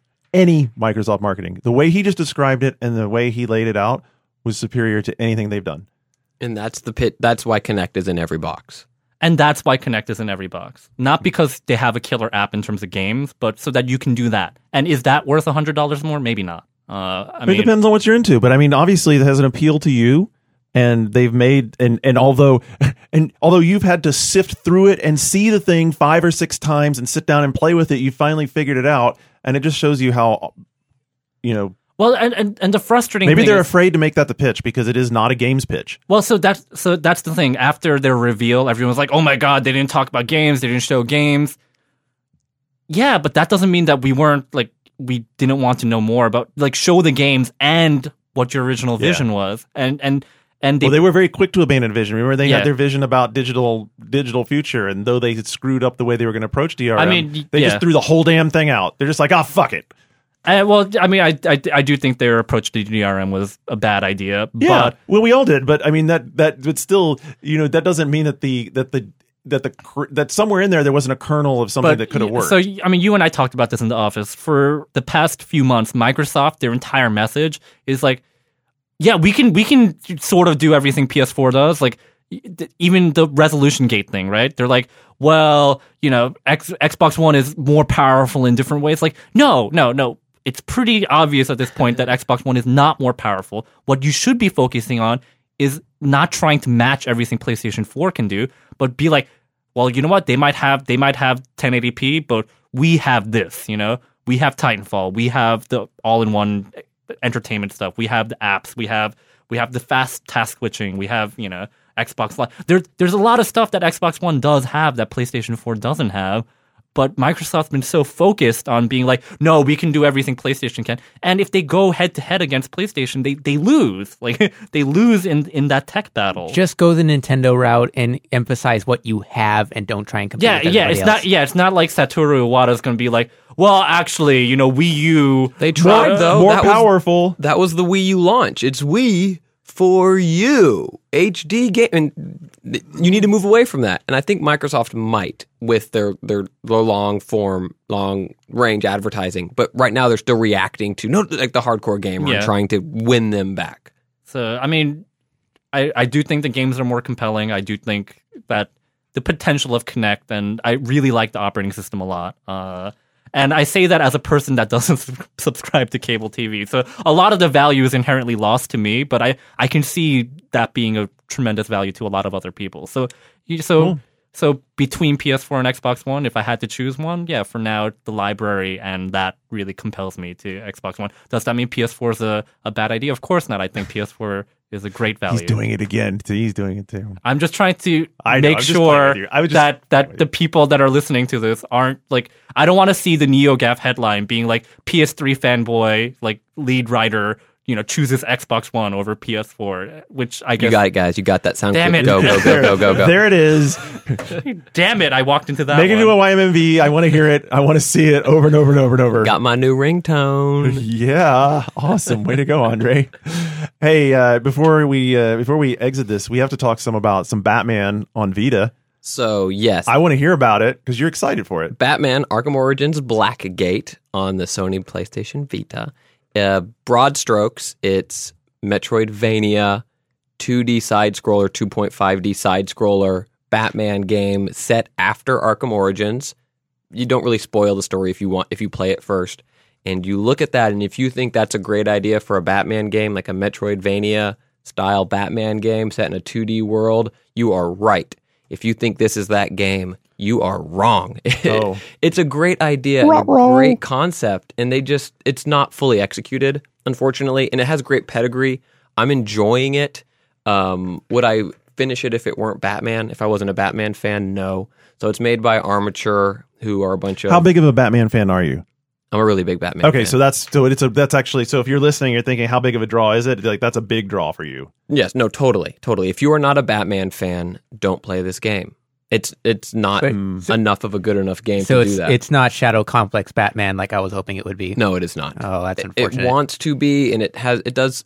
What I played at E3 that got me really jazzed for it is just the first tutorial, almost like the prologue to the game, and you chase down Catwoman, and you're going through this 2D plane, and you're still using your tools, and you get to go into detective mode, and the combat is a 2D version of the free flow combat from the console games, and you see just enough of it in that prologue that it was awesome. Like, this is going to be fun and exciting. And then you get into the game, and because it's 2.5D, the map system is just horrible. Like you look at your map and it's not clear where you need to go because you can't fuck up the map in a Metroidvania. Then they did. They did. Like you can spend time with it and figure it out, but if somewhere you need to go is a level above you or inside in the same room, it's not clear, and you're supposed to just go into detective mode and do stuff. And for being in Blackgate Prison, I guess apparently it's still emptying out into the streets of Gotham because it's pretty desolate. There aren't a lot of enemy encounters. I think there are only like 3 different types of enemies that you fight throughout the course of the game. And so it's frustrating because I still think that original pitch, and from a studio that's made up of Retro and Metroid Prime veterans, like has this appeal. And I think it could have been great. And maybe, hopefully there's a sequel and they work on it. I would rather have them just made Metroid Fusion with Batman. Like, don't do this 2.5D. Don't have me going in and out and trying to even replicate the free flow combat. I think what they do is okay, but it didn't need to be that. Or go the other way, and I think a fun Batman game could be, if you remember Tony Hawk on the Game Boy Advanced, I think that was a great game, and it was isometric view. And it was so different from the other versions of Tony Hawk. But it had the feel. Yeah. And I feel like if that's what they were going for in this game with the free flow combat, I think something like that would have been a better approach. I wouldn't be surprised if Blackgate started as a different game, and then Warner Bros. Was like, why don't you just skin that with Batman and just like...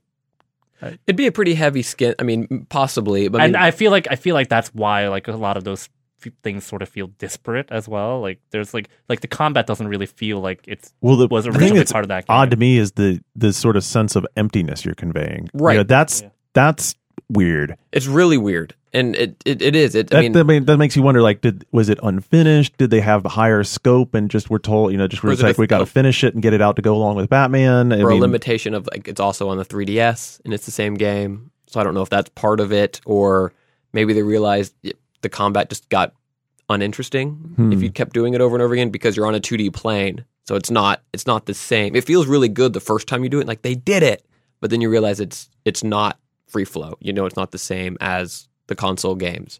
And it's unfortunate, but the things that are in there are fun. It's motion like things that I do like in the game are it has Batman atmosphere. It's done well. The character models look cool. The world that is there is neat when you're fighting characters. It's motion comic animated for cutscenes. Every time you get back to the pitch part, it's like, oh, this could be really cool. Exactly, and so unfortunate, and it falls flat. But if you're a Batman fan and you carry your Vita with you, or you're on the road a lot and you're looking for something to do, then I recommend it. If you are not a Batman fan, don't pick it up. There's better things out there. If you haven't played Killzone, go play Killzone. And if you haven't played Guacamelee yet, I just finally finished it. That is an outstanding game. Pick it up on Vita if you are a handheld player. Pile of shame. It's still on my pile of shame. And you're all up on Origins for home version. Well, actually, you're playing PC, aren't you? I'm playing PC because we're on that console switch, and I really wanted to wait for the inevitable Game of the Year next gen version that'll come out. But I was able to pick it up on PC for $32 through Green Man Gaming. So I was like, I'll do that, and I'm running it at max settings, and it has glitches. If you want to know more in depth about what I think about Origins, listen to Kanata talk about it on here. It was either last week or so, or on Newest Latest Best. I share all of his same thoughts, except for I like it. It's really funny. It is really funny. Okay, we were talking about it on the show, and you basically have the same opinion, but it strikes you so much differently. Because it's what I wanted. It's more of the same, and that's exactly what I was hoping the game would be. So, but if you want more in depth, listen to Kanata. When you hear that there's a new developer on something like Origins, what you want is just don't fuck it up. Just give you more of the same thing, and just basically keep it what it is. So how many more games do you have to make of the exact same thing before you get tired of it? Oh, this is probably the last one. Like I'll want to see something new. Yeah, because if it's Rocksteady, you're going to want to see a step forward. You're going to want to see the series progress. I mean, it's not alone either. I mean, I think that Batman and Assassin's Creed both having these games this fall, they're both sort of like at that tipping point of how many more times. Or let it rest. I think Arrow on the CW is a fantastic show. I think Rocksteady could make a fantastic an Arrow game. Green Arrow game. Like, make me want Batman again. Like, make me wait a few years. Play hard to get. But I was ready for this one. You know the rumor, though, right? With Arkham. Was it the Golden Age one still, or maybe I don't? No, that Warner Bros. Is annualizing it. So Rocksteady's next year, and then Montreal again for the year after that. And that's fine because then I'll be playing Titanfall and Destiny. I'm okay moving on. But this game's fun if you like Batman. Check it out. They have apparently patched it. I haven't tested it yet, but it had some pretty bad bugs of like falling through elevator. Well, yeah, I mean, they had to even issue like hey, we promise we're patching it, which is kind of like, didn't you just release it? Did you QA this? What's going on here? Yeah, no, they did. They queued it. They just queued it. No regression. Here's all the bugs. We're not going to fix them. Here's the bug list. Bye-bye. See you later. Yeah, and we're out.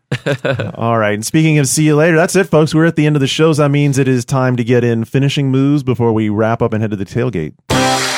It's the weekend, and it's time for Finishing Moves.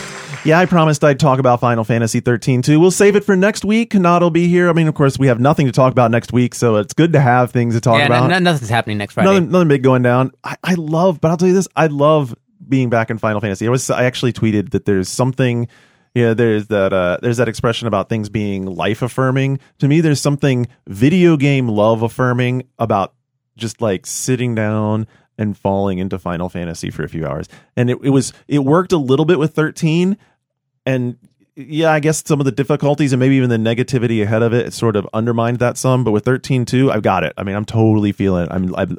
I am like 8 hours into the game already, super drawn into it. I really like the way that it lets you come back to different parts of the world at different times with the time travel play is fun. It's a really cool idea. I mean, time travel is always fun. And you know what? We're better to have hokey, goofy ass things like time travel paradigms than a Final Fantasy world, which is already full of hokey, goofy ass sci-fi things. I mean, it's sort of a perfect fit. And the thing is, you won't be caught off guard by the ending because... Oh, yeah. So, and yeah, from everyone else, I already know, by the way, in case I get you excited about it this week or next week, it ends, the whole game is sort of building towards what you think is going to be the ending. And then it gets there and it says, oh, sorry, you don't get to do that. We were just building you up to that. Bye. By Final Fantasy 13-3. Yeah. And I guess the original idea was that it was going to be, solved through a bunch of DLC.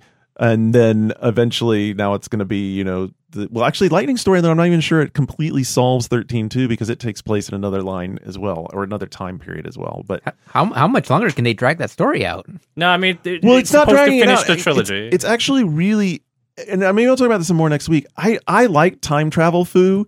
And the time travel foo in this is kind of fun because it's inherently tied, as it often is, into the game mechanic, which is that you are being drawn to each of these places to solve paradigms. Or paradoxes. But the only problem is the way you solve a paradox doesn't actually involve fixing something. It just involves beating a big damn monster, which is kind of, it's kind of like, well, yeah, that's a really great idea. Oh, it's back to Japanese role-playing game. There's a big ass monster.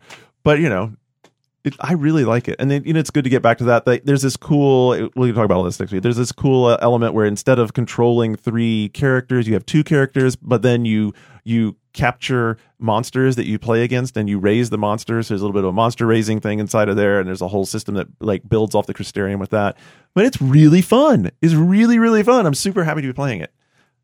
That's my finishing move.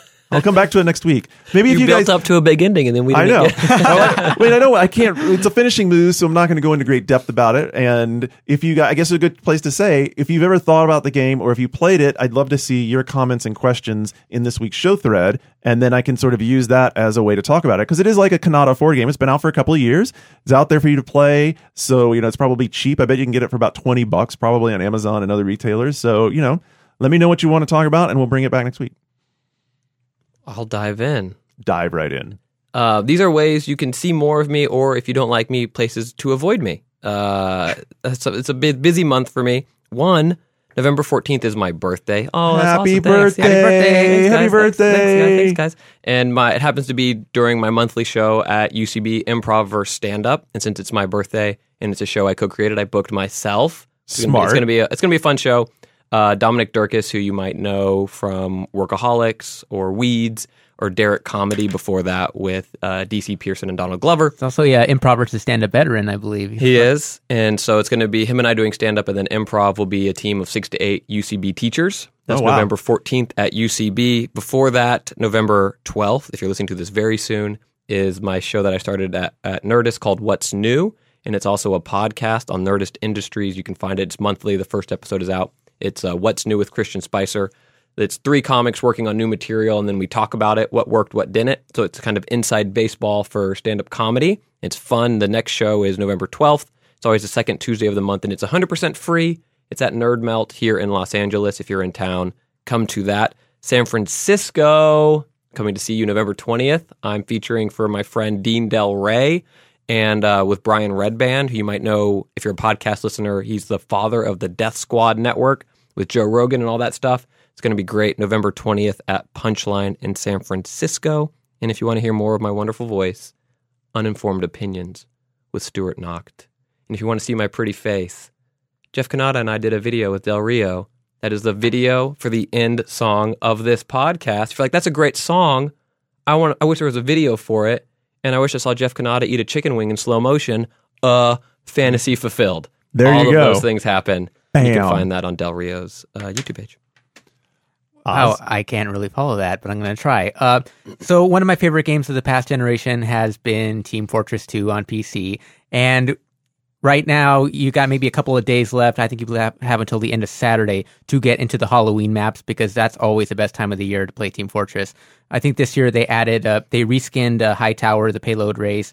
They throw in like elements like the Witching Hour, where a bunch of skeletons just rise up out of the ground. And then it's just a giant race to hell. So it's a lot of fun. And I believe the Shack community even set up a server last weekend, and I only played it for about 10 minutes because it was dinner time for me. But I really want to get into that again. If you guys are listening, please set up a server, because I'd love to get in on that one last time. Andrew, you get to bring it home. So I'm just gonna talk about myself because I'm pretty awesome.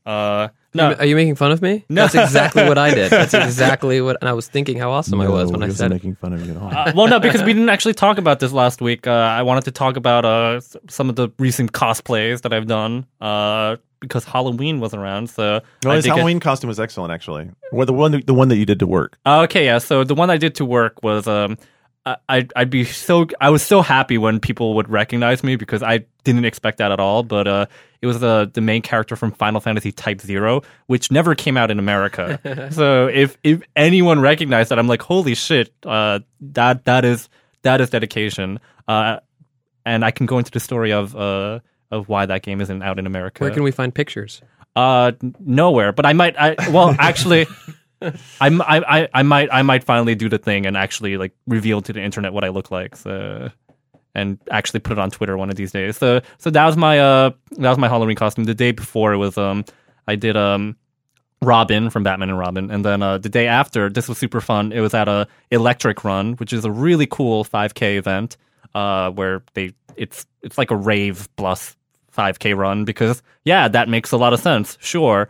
So everyone has like glow sticks and whatnot, but we decided to do a team costume where it was Mario Kart. So that's cool. That's awesome. So my friends, they built actual carts to like wear around them. That had lighting on them too. One guy was Mario, one guy was. Okay, that's elaborate. That's definitely taking it Yeah, that's seriously. awesome. Yeah, and I was Lakitu. So I actually, so I was trying to build this cloud that I could wear, and there were a lot of experiments. But what I ended up doing was buying a Christmas wreath, and like, because I was like, oh, that fits around my waist really. So yeah, this is me at like a Home Depot putting on like various Christmas wreaths around my waist and just being like, what you got a problem with it? Welcome to Home Depot. What can I help you with? I need a wreath to put around my waist. Okay, we gotta call somebody. Just don't go anywhere. Stay right here. Yeah, and then embedded Christmas lights around it, and then put a lot of cotton fluff around it. I was so proud that I did like a reasonable effort at Prince of Persia this year for my costume, and then Andrew blows in like, I did 3. Yeah. But, no big deal. So, But yeah, obviously, a lot of people that listen know that I'm into cosplay, so I might throw those pictures up. If you actually went to Electric Run and you took a photo of us, I would like them, because we were too busy wearing our costumes to actually take photos. So I would like to know how we looked. So All please right, tweet folks. at me. Yeah. Awesome show this week. Hope you enjoyed it. Next week is the big PlayStation 4 launch week. We have Jeff Cannata back here. We will have Andrew here. I'm sure you'll be here. Yeah, I'll be here. Andrea Renee is going to be joining us for the launch week, so I'm sure they'll be here to tell us all about how much they love Xbox One. Ha ha! The bad thing is we record on Thursday, so we won't have had much time with PS4s, if any, by then. But it will be sharing in your excitement and enthusiasm. We will have a lot to talk about in terms of PlayStation 4 for next week's show. There you go. I'll just say that. Promises, promises, promises. All right, thanks very much to the Atlantis Group Studio. Micah there in the booth, along with Del Rio. We got the tailgate coming up afterwards, but if you're not sticking around, that's it. It's your weekend confirmed, and we are Ghost. They're real. Right, we're taking it over, baby. Check it out. Come on. They said I never made it, they called me Zip-Zero. But now I'm a lieutenant in this hip-hop bureau. There was a time when I was riding the vine, but then they called my number and I'm ready to shine. I sit back, relax, ready to go. Put a little swagger with my sick-ass flow. Now I rock the stages and I do it with ease. For blowing up from promoters overseas. Fly me out, put me up in the condo. No complaints when I'm done with my show. I'm grateful for every single one of y'all. Without your ears, I wouldn't be playing this game at all. We didn't invent it, but we're bringing it here. Get those hands to the skies, let me hear the cheer. This podcast is brought to you by Audible.com, the internet's leading provider of audiobooks with more than 150,000 downloadable titles across all types of literature, including fiction, nonfiction, and periodicals. For a free audiobook of your choice, go to audiblepodcast.com/weekendconfirmed. All right, big thanks to the Press Row podcast, brought to you on OperationSports.com, who are, as usual, your sponsors on the tailgate, which we got right now, ladies and gentlemen, Week 10. How do you like that? Week 10. Last week had another push.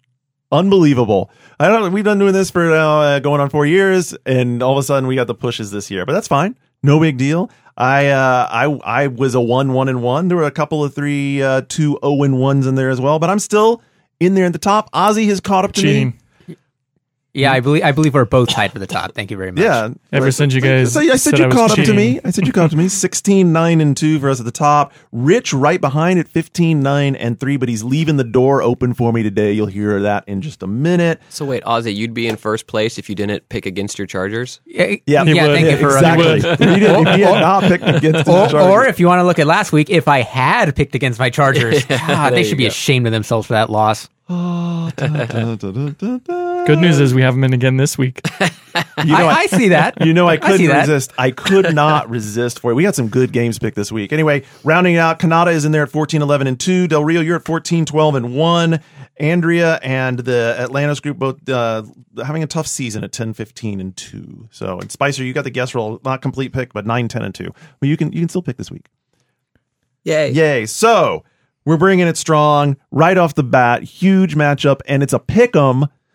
The Detroit Lions visit the Chicago Bears, and we have learned that Jay Cutler is cleared to play. So Cutler will be in there. At least he'll be in there until he feels a little, if he feels a little tweak, Until he gets killed by Ndamukong Suh. He'll be in for at least a quarter. or does a little run. I mean, I'm surprised coming back from a groin injury that fast is nothing short of amazing. Against that defense. And as that's- well as McCown did last week, this is sort of nuts, but Cutler's back in there. Their offense looks great, but this is not a Bears defense like we've seen before.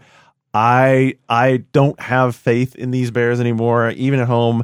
I think Detroit is too much for them. I think Detroit's too much for them on offense, and on defense strong enough to take care of business, although they have shown some potency in their two wideouts.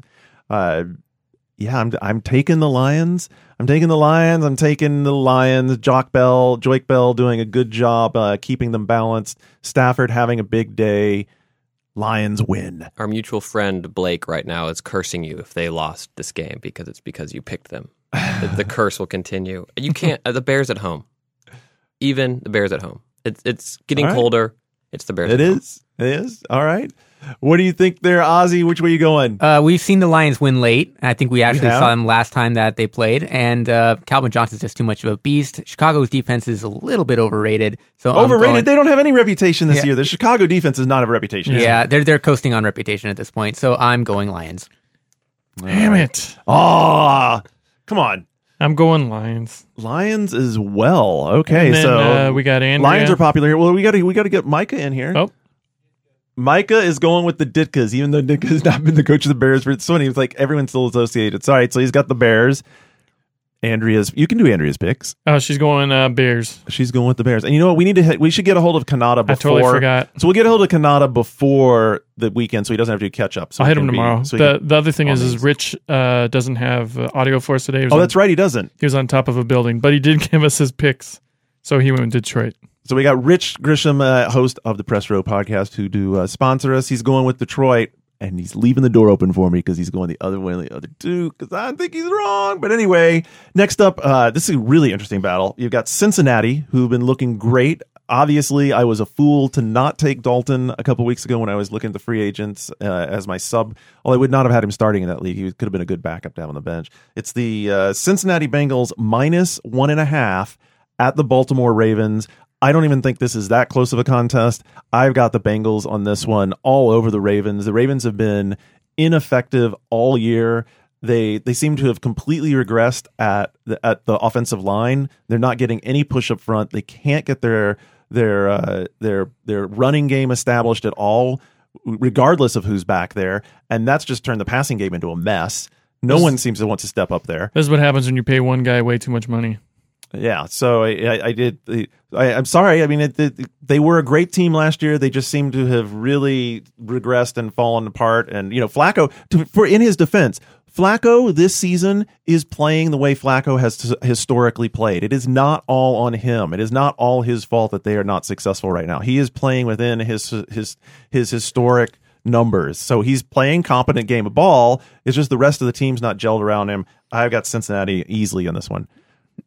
We keep going around the same direction. Sure. Why not, Christian? I mean, I agree with much of what you said. I think Baltimore could pull it out because Baltimore kind of tends to do that. And at home. Yeah, but mine is a spite pick. I mean, I hate the Ravens, even though my good friend Mike Rosolio is a big fan of theirs. I'm now going to just say friends' names. By the way, each one of my picks. Excellent. Started the pattern. Well done. But they beat the Texans last year when it mattered, and they beat the Texans this year when I still thought the Texans were going to be good. So any chance I have to pick against Baltimore, I'm going to, and pick Cincinnati. And this guest spot. I mean, what? Hey, I'd like to note that I picked up Case Keenum a couple of weeks ago, and I turned him into DeMarco Murray after the Aaron Rodgers owner was desperate for a quarterback this week. That's a good. How awesome that's a is good that? pickup, and it's a good trade because actually Murray hasn't been getting any. I mean, Murray, who knows what the Cowboys are going to do? They ran the ball 9 times last week. 9 times in an entire game. Assholes. God, it pisses me off so bad. Anyway, Ozzy. Oh, geez. Every time I write off the Ravens, they always drop 30, 40. Every time I think that they're going to be terrible, something crazy happens. They're not going to drop 30 or 40 on the Bengals. No, I don't think it's going to be that drastic, but I do think that they're going to win. I'm going to take Baltimore. All right. What do you got there, Dave? I'm going Cincinnati. I think they're going to pull it out. They've burned me twice this year in my Pick'em League, but I'm going to go with them again. Micah? Micah was imitating Dave's not very interested, I'm going to go with Cincinnati too. And then you have Andrea's and Rich's. Andrea is going Baltimore, which is another good reason to go with the Cincinnati. And Rich is going Baltimore. Baltimore also, I know. And then finally, this one's just for you, Ozzy. Yes. And it is also a rivalry matchup. You've got the damn straight. They got this circled on their calendar. You got the Denver Broncos going into the sunny, warm confines of San Diego with Peyton Manning a couple weeks ago, reportedly playing on both ankles in distress. Is it going to be a problem? Is he going to have trouble? No, come on. It's the Broncos. They're going to roll over the Seahawks. I mean, the Seahawks. Whoa. Look at the Seahawks. That comes later. Looking at, you have to understand, Dave's wearing both the Beast Mode shirt and the Seahawks hat. They're going to roll over the Chargers. All due respect for the Chargers. This will be a high scoring affair, I think, because obviously Denver can't really do much on defense. I think that Keenan Allen has a great day for the Chargers. If they play to Woodhead, I think Woodhead will have a great day as well. But I think ultimately, if it becomes a track meet, that Denver's got too many weapons to open up the track meet on them. So I will take Denver. I'm not worried about the 7 points. I think it'll be more than 7 points. I think it'll be in the neighborhood of 13 or 14. Have they said, and part of my ignorance is Fox coaching? He is not coaching. Jack Del Rio is coaching for the next couple weeks. Yeah. Congrats to your Dave for getting. And actually, Peyton getting the job. Peyton there. told Thank you. I don't know if you were like listening. It's been a but good there was, like Peyton was trying to get the team up or whatever. They asked him about that, and he joked that like even after Fox was starting to like suffer, that he's like still like, but I made the chip and got in for par because it happened on the golf course. I guess I'm like, oh my god. Everyone's like, Peyton's like, guys, you know I coach this team, right? You don't have anything to worry about. Well, continuing my streak of talking about a friend, my good friend Ozzy loves the Chargers. And any chance I have to troll my good friend Ozzy, as I did earlier in the episode about making fun of him and his Wii U love, I'm going to pick Denver because Ozzy, come on. Ozzy, it's on the line now. Will you back your hometown heroes? Well, so far I'm 0-2 when picking Chargers games, but it's all going to be all about time of possession. If they play the Broncos the way they played Indy and keep the ball out of Peyton's hands, they have a chance, and I think they will win. Go Chargers, go! We brought him around. At least he's got his team For spirit better back. or worse, yeah. I expect to see you in the Powder Blues. This is a division game. They'll totally take this. I expect to see you in the Powder Blues tomorrow. Being that my stepfather is coaching for the Broncos this weekend, I'm going to have to go with the Broncos, and I think Phillip Rivers throws a pick six when it's close. Oh, ouch! What? He only threw 2 of them last time they played. I'm just, you know, it's not as if Schaub's playing this game, I think. They got Case Keenum now. They're happy. All right, Micah, which way are you going on this one? He's going with the Broncos too. And then finally, we've got Rich and Andrea. Andrea is going Bronx, and Rich, San Diego. Rich went with the Chargers. That's what I'm saying. We either leaving him in our wake or he's leaving me in his wake or catching up. So there you go, folks. Hope you have a great weekend. Week 10 will be in the books when we come back next week. Going to be exciting. We're almost into that time where we're on the playoff runs. Be interesting to see whether or not those Green Bay Packers can survive Rogerless and still make it to the Rogerless. They're so Rogerless, Cobbless, and Matthewsless. Yeah, well, the big one is Rodgers being out of there. That's a huge blow to them. But yeah, they've really had the injury bug bite. That collarbone, that's a tough injury. I remember when it happened to Romo a couple of years ago. So sorry, Packer fans. I know it's been tough for you. Anyway, great season finishing up. It's coming. We're coming into November. It's an exciting time. We'll be back next week.